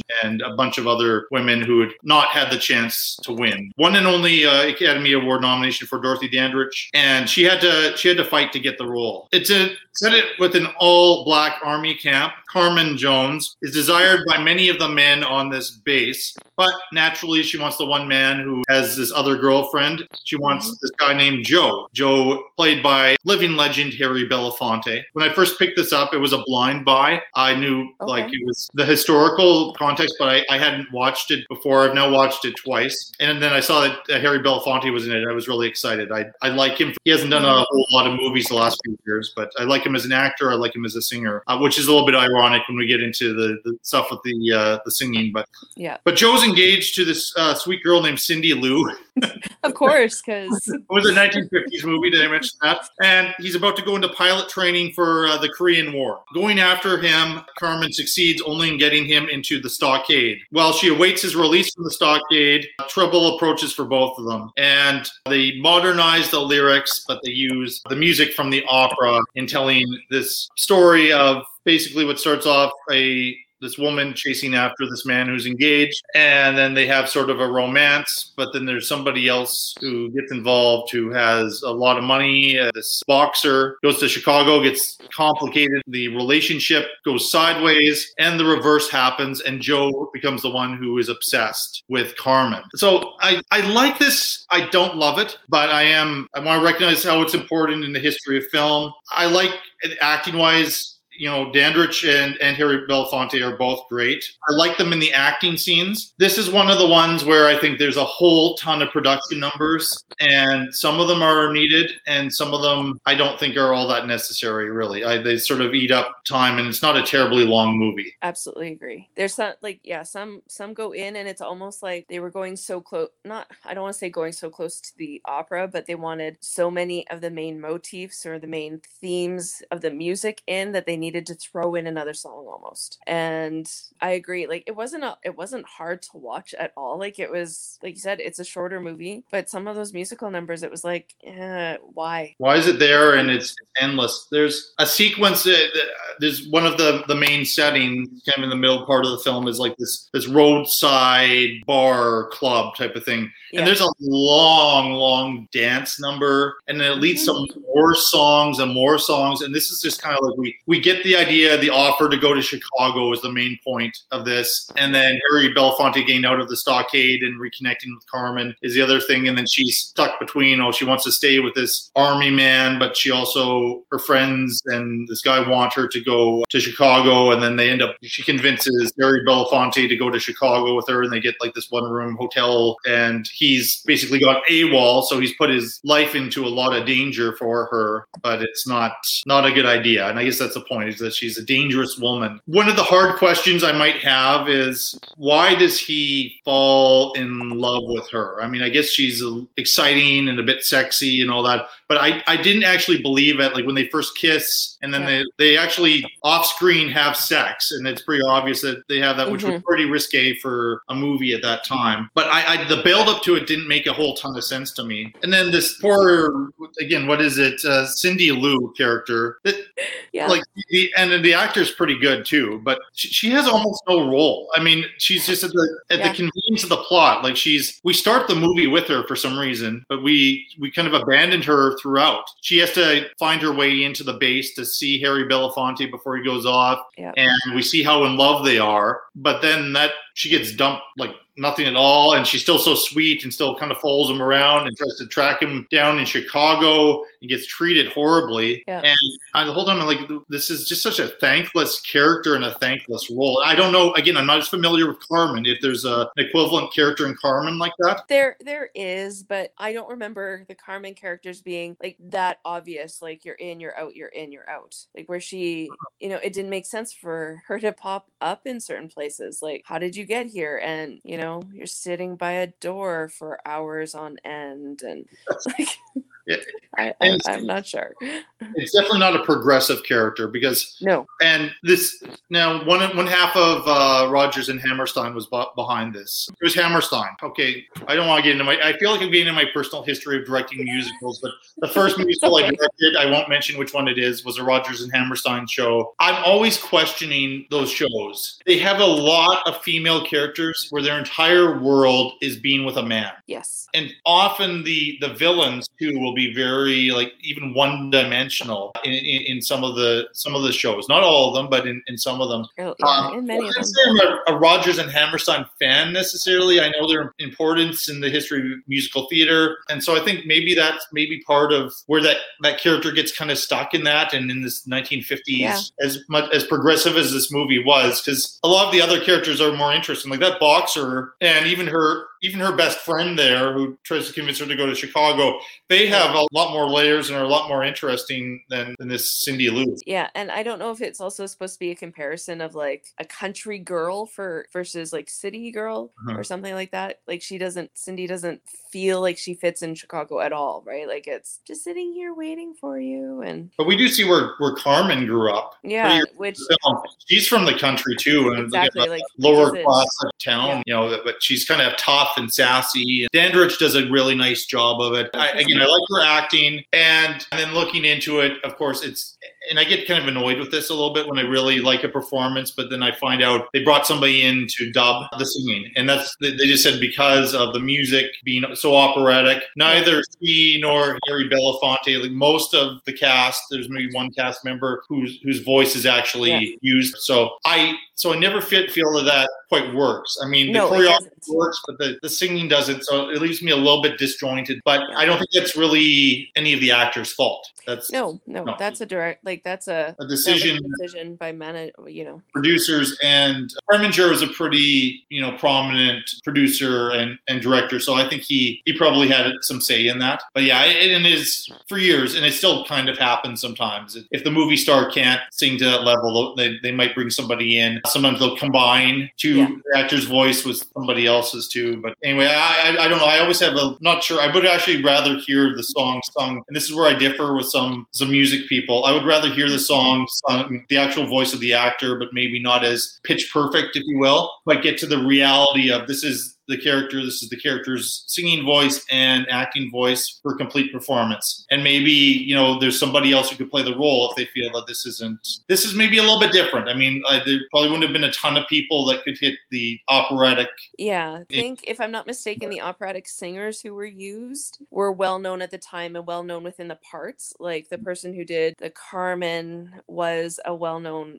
performer of Carmen. Okay. So it was something easy for them, not easy, but didn't require a lot of extra work on the movie's part to get those in. It distracted me a bit, but it fit a little bit better than I thought it would. It's not awful. It's just something I'm bringing up there about what separates it to me from being amazing. I think this is better than okay. The outliers for this episode, Jazz Singer and Carmen Jones, they're a bit older. When we have, again, here's the connection there. You have a white actor in blackface, and then about less than 40 years later, we have a musical which is starring African Americans, and there's still the Jim Crow South was happening. This is not into the 60s or anything yet. It's pretty remarkable that it happened, and so I think it's kind of a hidden gem. Some people should check it out. But again, is it the best of this list? I don't think so. No. And there's just kind of and maybe some of my criticisms are of if I had more familiarity with Carmen itself. Maybe the story of Carmen isn't that interesting to me, and then they have no choice. They're kind of modernizing it, but they still, on the whole, were trying to follow the tragedy of that. Mm-hmm. The tragedy is so convoluted towards the end. I mean, I don't really want to spoil too much because I'm not sure a lot of people have seen it, but it is tragic. Some folks die, and I think the events that lead to that don't feel that natural. That we go from... Agreed, yeah. The change in Harry Belafonte's character seems a little bit too much. I mean, it just feels like it's such an about-face, and I know there's supposed to be some irony in it that Carmen was kind of like him at the beginning, not completely, because he goes into a different mode there, but it's bad what he ends up doing towards the end. But that reversal of who wants whom. It was too drastic and too quick. What is the point of all this? I guess there's some message about love and lust, and maybe it would have been better if he had stuck with the country girl or whatever. The other thing that was so convoluted is that they had to go take her to a prison, and then they assigned him to go and drive the day before he's supposed to go up to go to Korea. I mean, it was just such a story convention. You could see all of those plot points going along. Yeah. And it's just because the two leads are such good actors, you kind of go along with it. But then if you start thinking about it afterwards, you can maybe start to get... Mm-hmm. This is my problem. I think we've established this from the first review. I shouldn't be thinking this hard with musicals, maybe.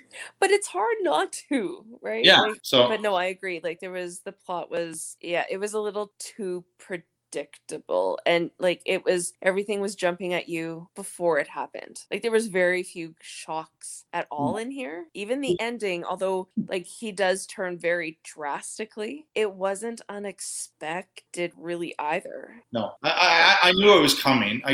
First time I saw it, I could figure out everything that was going to happen before it was going to happen, and the foreshadowing is not that subtle.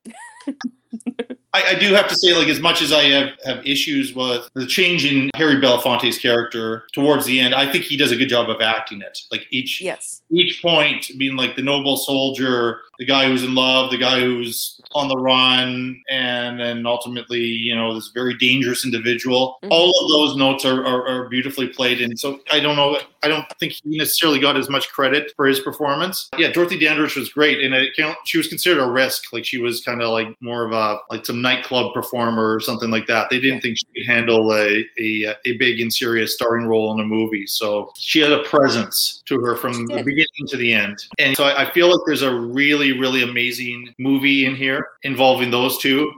The story and some of the other stuff kind of gets in the way. So it's a little bit more of a mixed to positive review for me. For sure. Yeah, I kind of agree. Like it's almost like they focus too much on being the opera and not letting it go the way it could have gone. Fair enough. Anything else you want to say about Carmen Jones? I enjoyed it more than I thought I would. They're acting like, yes, those two definitely let it. In my mind, they're the reason that I wanted to keep watching.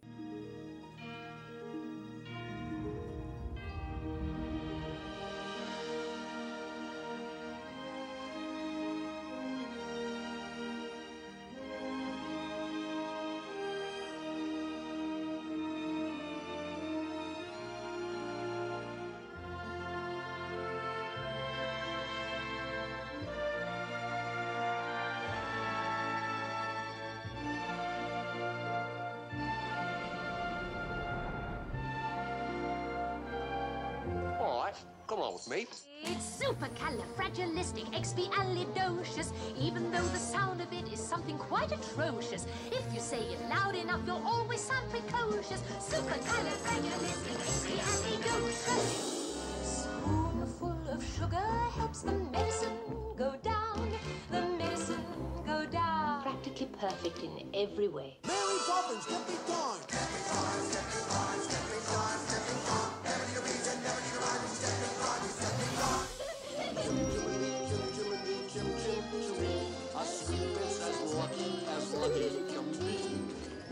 When you're with Mary Poppins, suddenly you're in places you've never dreamed of.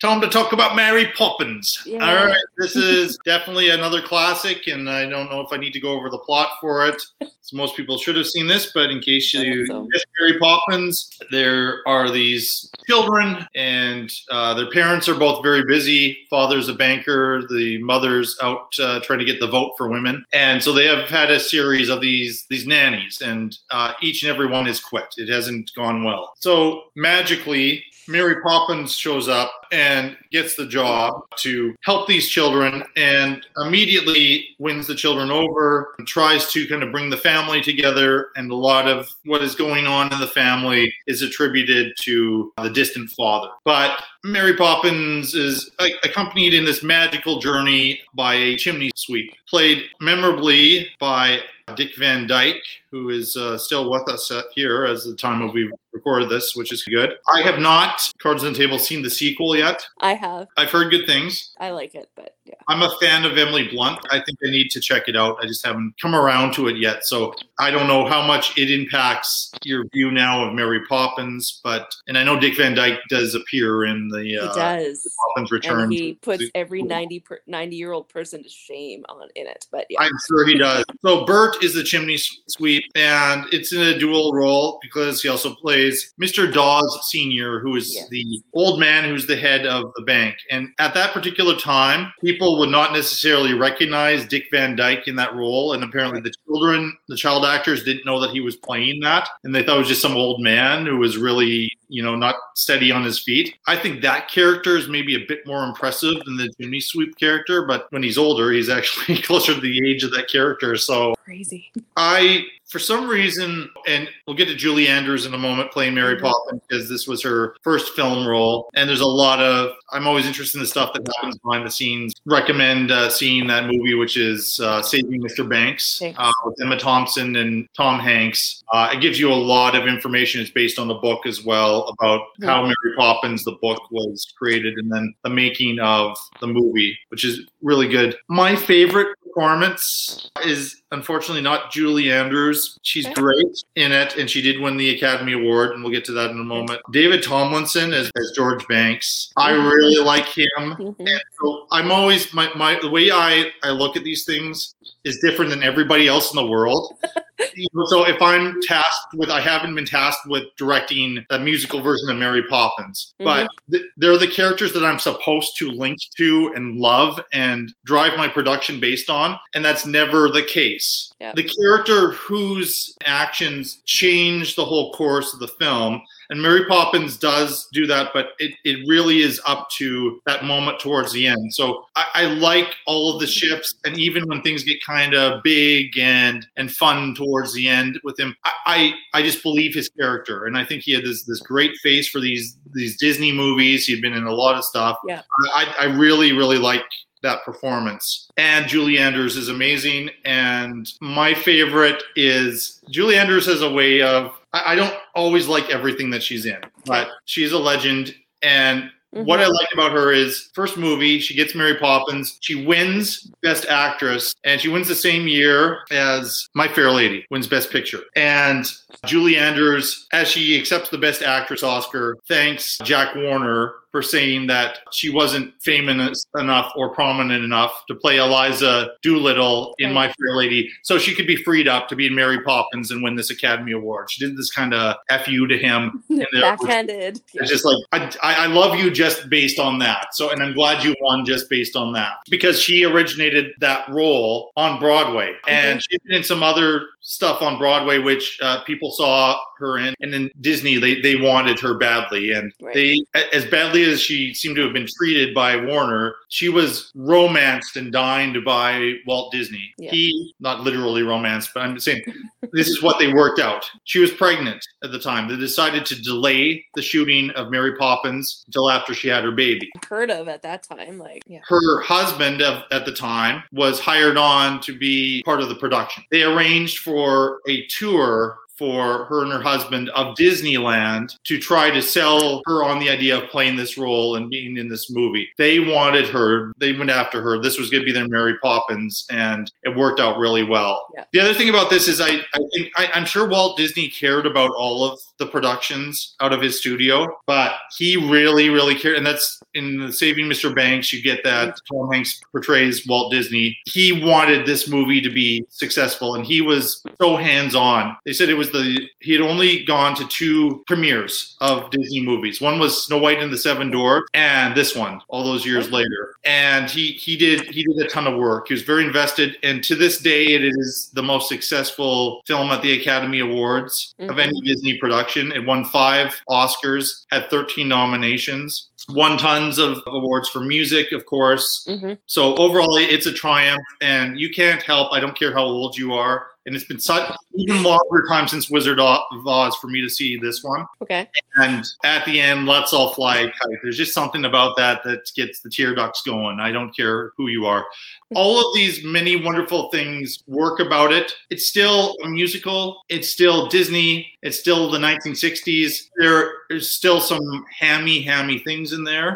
But I think the thing that was remarkable is the animation being mixed in with the live action, and maybe they did a little bit too much of that showing off, but that was okay. Here's where I might make some people mad. All right. So it's a very positive review of Mary Poppins. And I think the man even admits it himself. There is no way that Van Dyke should have played that role. His Cockney accent it's the stereotype of a Cockney accent. Nobody speaks like that. And I understand that he's a prominent entertainer and actor in Hollywood at the time, no doubt about it. But surely there was somebody out there that would have been more appropriate to play that role. Yet he's such a nice guy, and we like him. He's such a great performer and everything. So I feel bad, but I still found myself in it. I was trying to talk myself out of being distracted by him. But every time he's in and like the chimney sweep sequence, my head was not in the movie with all those parts, except when he plays the older banker later on in the film. I like, even though that was so exaggerated and played for laughs and went on too long, but that was kind of in his wheelhouse, I thought. But the main character that he's known for, and this is again one of his most famous roles, maybe his favorite role ever. But so I feel really bad kind of bashing it, but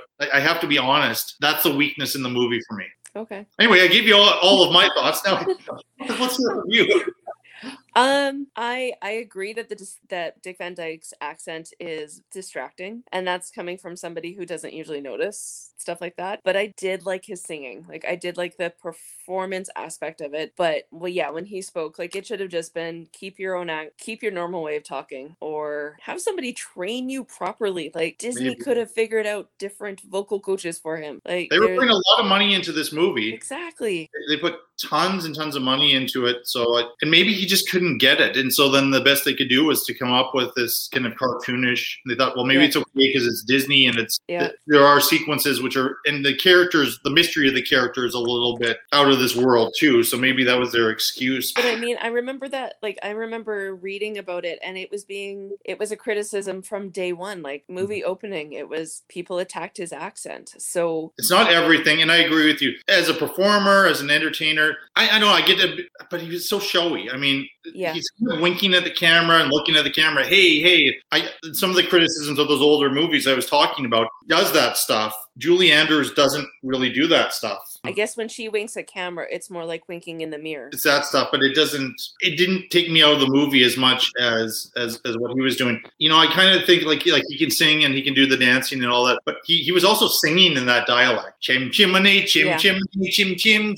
I mean, I don't know. I think some different choices could have been made or a recast. Yet it's hard to imagine that movie without Dick Van Dyke. You know what I'm saying? That's just it. Like, I'm kind of going through my head who at that time period could have replaced him. I don't know my actors too well, but there's none that are jumping up. So no, he did actually mention, and something I found, that he admitted that he named two actors that I wasn't familiar with the names. Okay. Around that time, who he thinks would have been better fits for the role. Yeah. But he said he loves that role, and it was his favorite movie role, favorite performance. I don't know. I won't go as far as to say that it's bad. It's just not great. And this is like kind of considered Disney's serious classic in some ways. Yeah, I can. You know, it's not animated. Some sequences are animated, but it is mostly a live action film. And they made a lot of really, really good movies around that time, like Robinson Crusoe, and they're moving in with like Parent Trap was around there, and was Pollyanna, I believe, was Disney as well. And so they were kind of moving into like a little bit of a mini golden age for their live action. But Mary Poppins was the most successful, and I mean, I was surprised that. And then when I did the count, 5 Oscars, that's more than Lion King won or Beauty and the Beast. So it does still hold that record all these years later. And it was kind of nice because Walt Disney really did want it to be successful.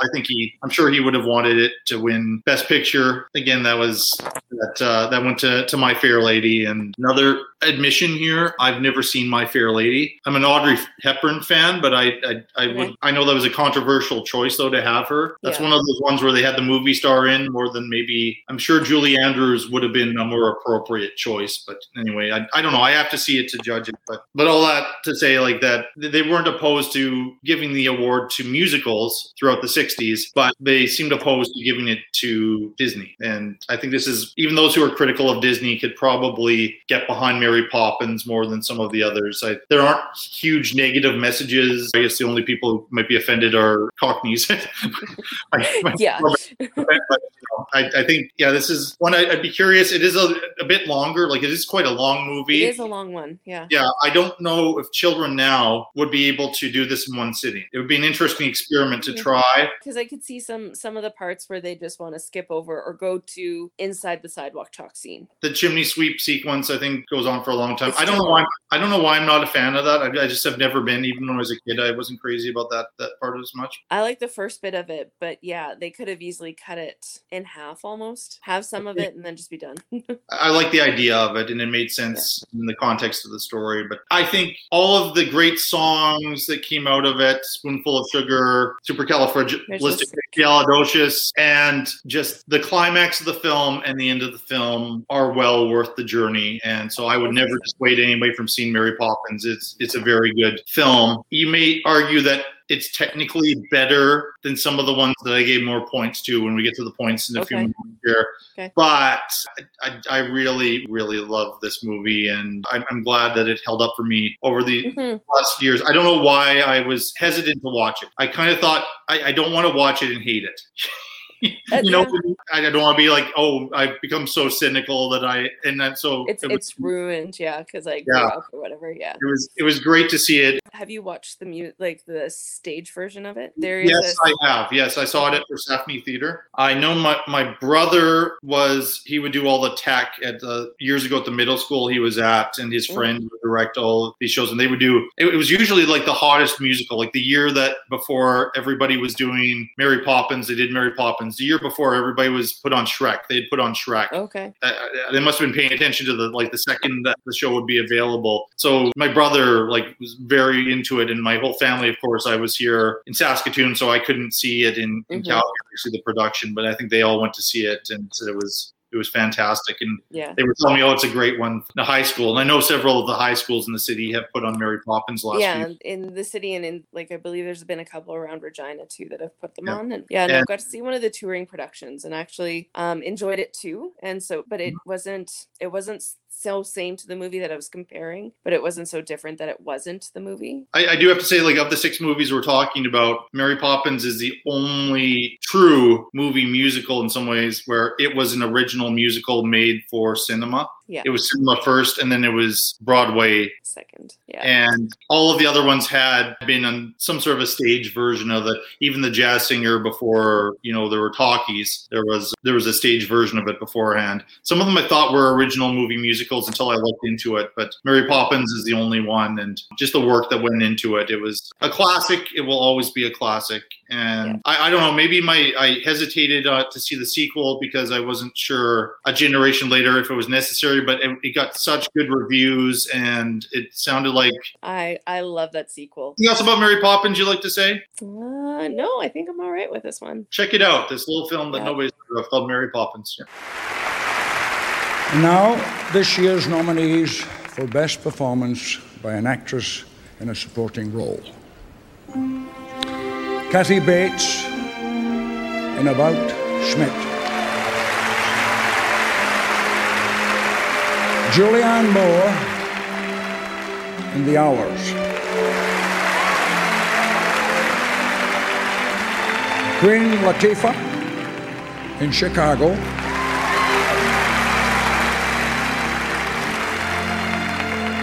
Meryl Streep in Adaptation.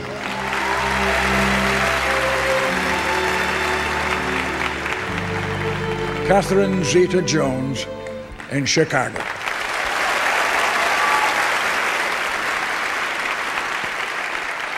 And the Oscar goes to Catherine.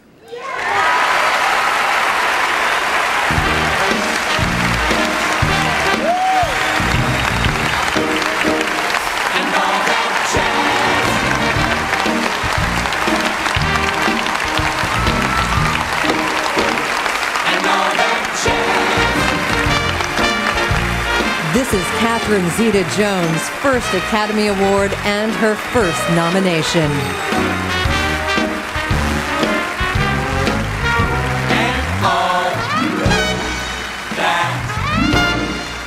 Thank you so much, my Scotsman giving the Welsh girl. I can't believe it.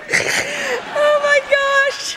This is too, I mean, my hormones are just too way out of control for me to be dealing with this, but thank you so much, the Academy, and to be nominated with such amazing women, and an amazing year for women. Thank you very much. Everyone involved in Chicago, there's so many people, Rob, Marshall, Harvey Weinstein, Craig Neal, everybody, and all the cast and crew. Everybody in Swansea, South Wales, I love you. And to my son, Dylan, who is going to be watching at home, and to my husband, who I love, and I share this award with you, along with this one too. Thank you so much. Allie Peters, thank you so much for being on the show. This sort of came out of, you did a little bit of shout out on social media for my podcast, which I really appreciated. And then I said, oh, why don't you come on the show? And you're like, oh, sure, yeah. Like we get a few ideas there, and we settled on musicals. So thanks so much for doing this. And thanks for asking. Hopefully I can convince you to do this again after this. So, sure, why not? Yeah, if you can suffer through me, then sure, let's do it. I'm not suffering through anything. No, this has been pretty slick here, and using your expertise has helped me, because I would say musicals, even though I've directed them, worked with them, it really is not my area of expertise. And, if we're talking about other genres of film, then maybe I'm a little bit more of an expert here. So a lot of the questions I was kind of asking you there were a little bit like, should I be critical of this, or am I being too hard, and that kind of thing. So I think we mostly agreed. So I'm interested on how the points go here, but I'm sure either way we're going to remain friends at the end of this. Hope so. I don't think there'll be anything too shocking here. So, starting off with, in the order we reviewed them, how many points did you give The Jazz Singer? So Jazz Singer, I gave it 8. And Chicago? It was one of the highest ones. I gave it a 12. The Wizard of Oz? 11. The director's cut of Little Shop of Horrors? I gave that one a 12 too. It might have been more sentimental than anything, but... Which I understand for sure. Carmen Jones? 7. And Mary Poppins? 10. All right, so for me, with The Jazz Singer, and I do like to spread the points out a little bit here, but I did give the exact number. I was kind of smiling a little bit. Our numbers are fairly similar for the most part. I gave 8 points for The Jazz Singer. Chicago, I gave a lot of points. I gave 13, actually, 1 more point than you did. Wizard of Oz, maybe ungenerously 9. Again, I was kind of spreading the love around a little bit, so only gave 9 points to it. Again, some of the hammier acting, I suppose, and maybe I was thinking too much about the making of the movie more than I should have been, but it's a movie that always looks good. So totally sentimental reasons and how I was feeling that day. But Little Shop of Horrors, director's cut, I gave 13 points to. Carmen Jones, I gave 8 points, 1 more than you did. So kind of similar to The Jazz Singer. And Mary Poppins, similar Wizard of Oz, also probably ungenerously 9 points. But again, I think I used a lot of points for Chicago and for Little Shop of Horrors. Exactly, and,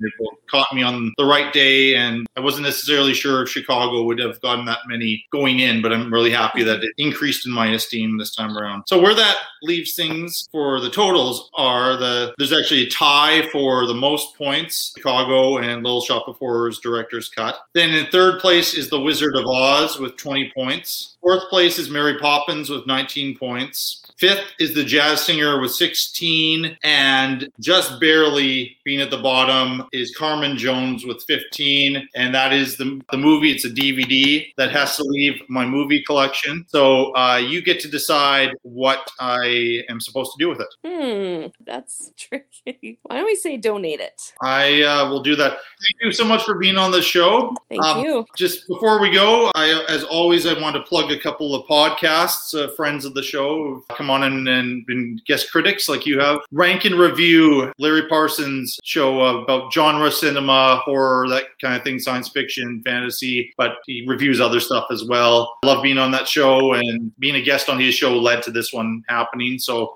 I'd like people to check that out. Every 2 weeks, he has a new show out. And then Kurt Fitzpatrick in Jersey City, New Jersey. Him and 2 other guys review Hallmark or Lifetime movies. The podcast is called A Lifetime of Hallmark. They come at it from a very comedic point of view. Please check that podcast out. Just support local podcasts and independent podcasts, where most of us are doing this for free. We aren't celebrities. And just please share this podcast and those other ones I've mentioned with anybody you know, and the movie fans in your life, TV fans in your life. And as always, still living through the pandemic here, and all of my shows are from a distance here. So please just be safe and continue to be kind to one another and support local theater, musical theater, and keep watching the movies in whatever way you can watch the movies. Thank you so much.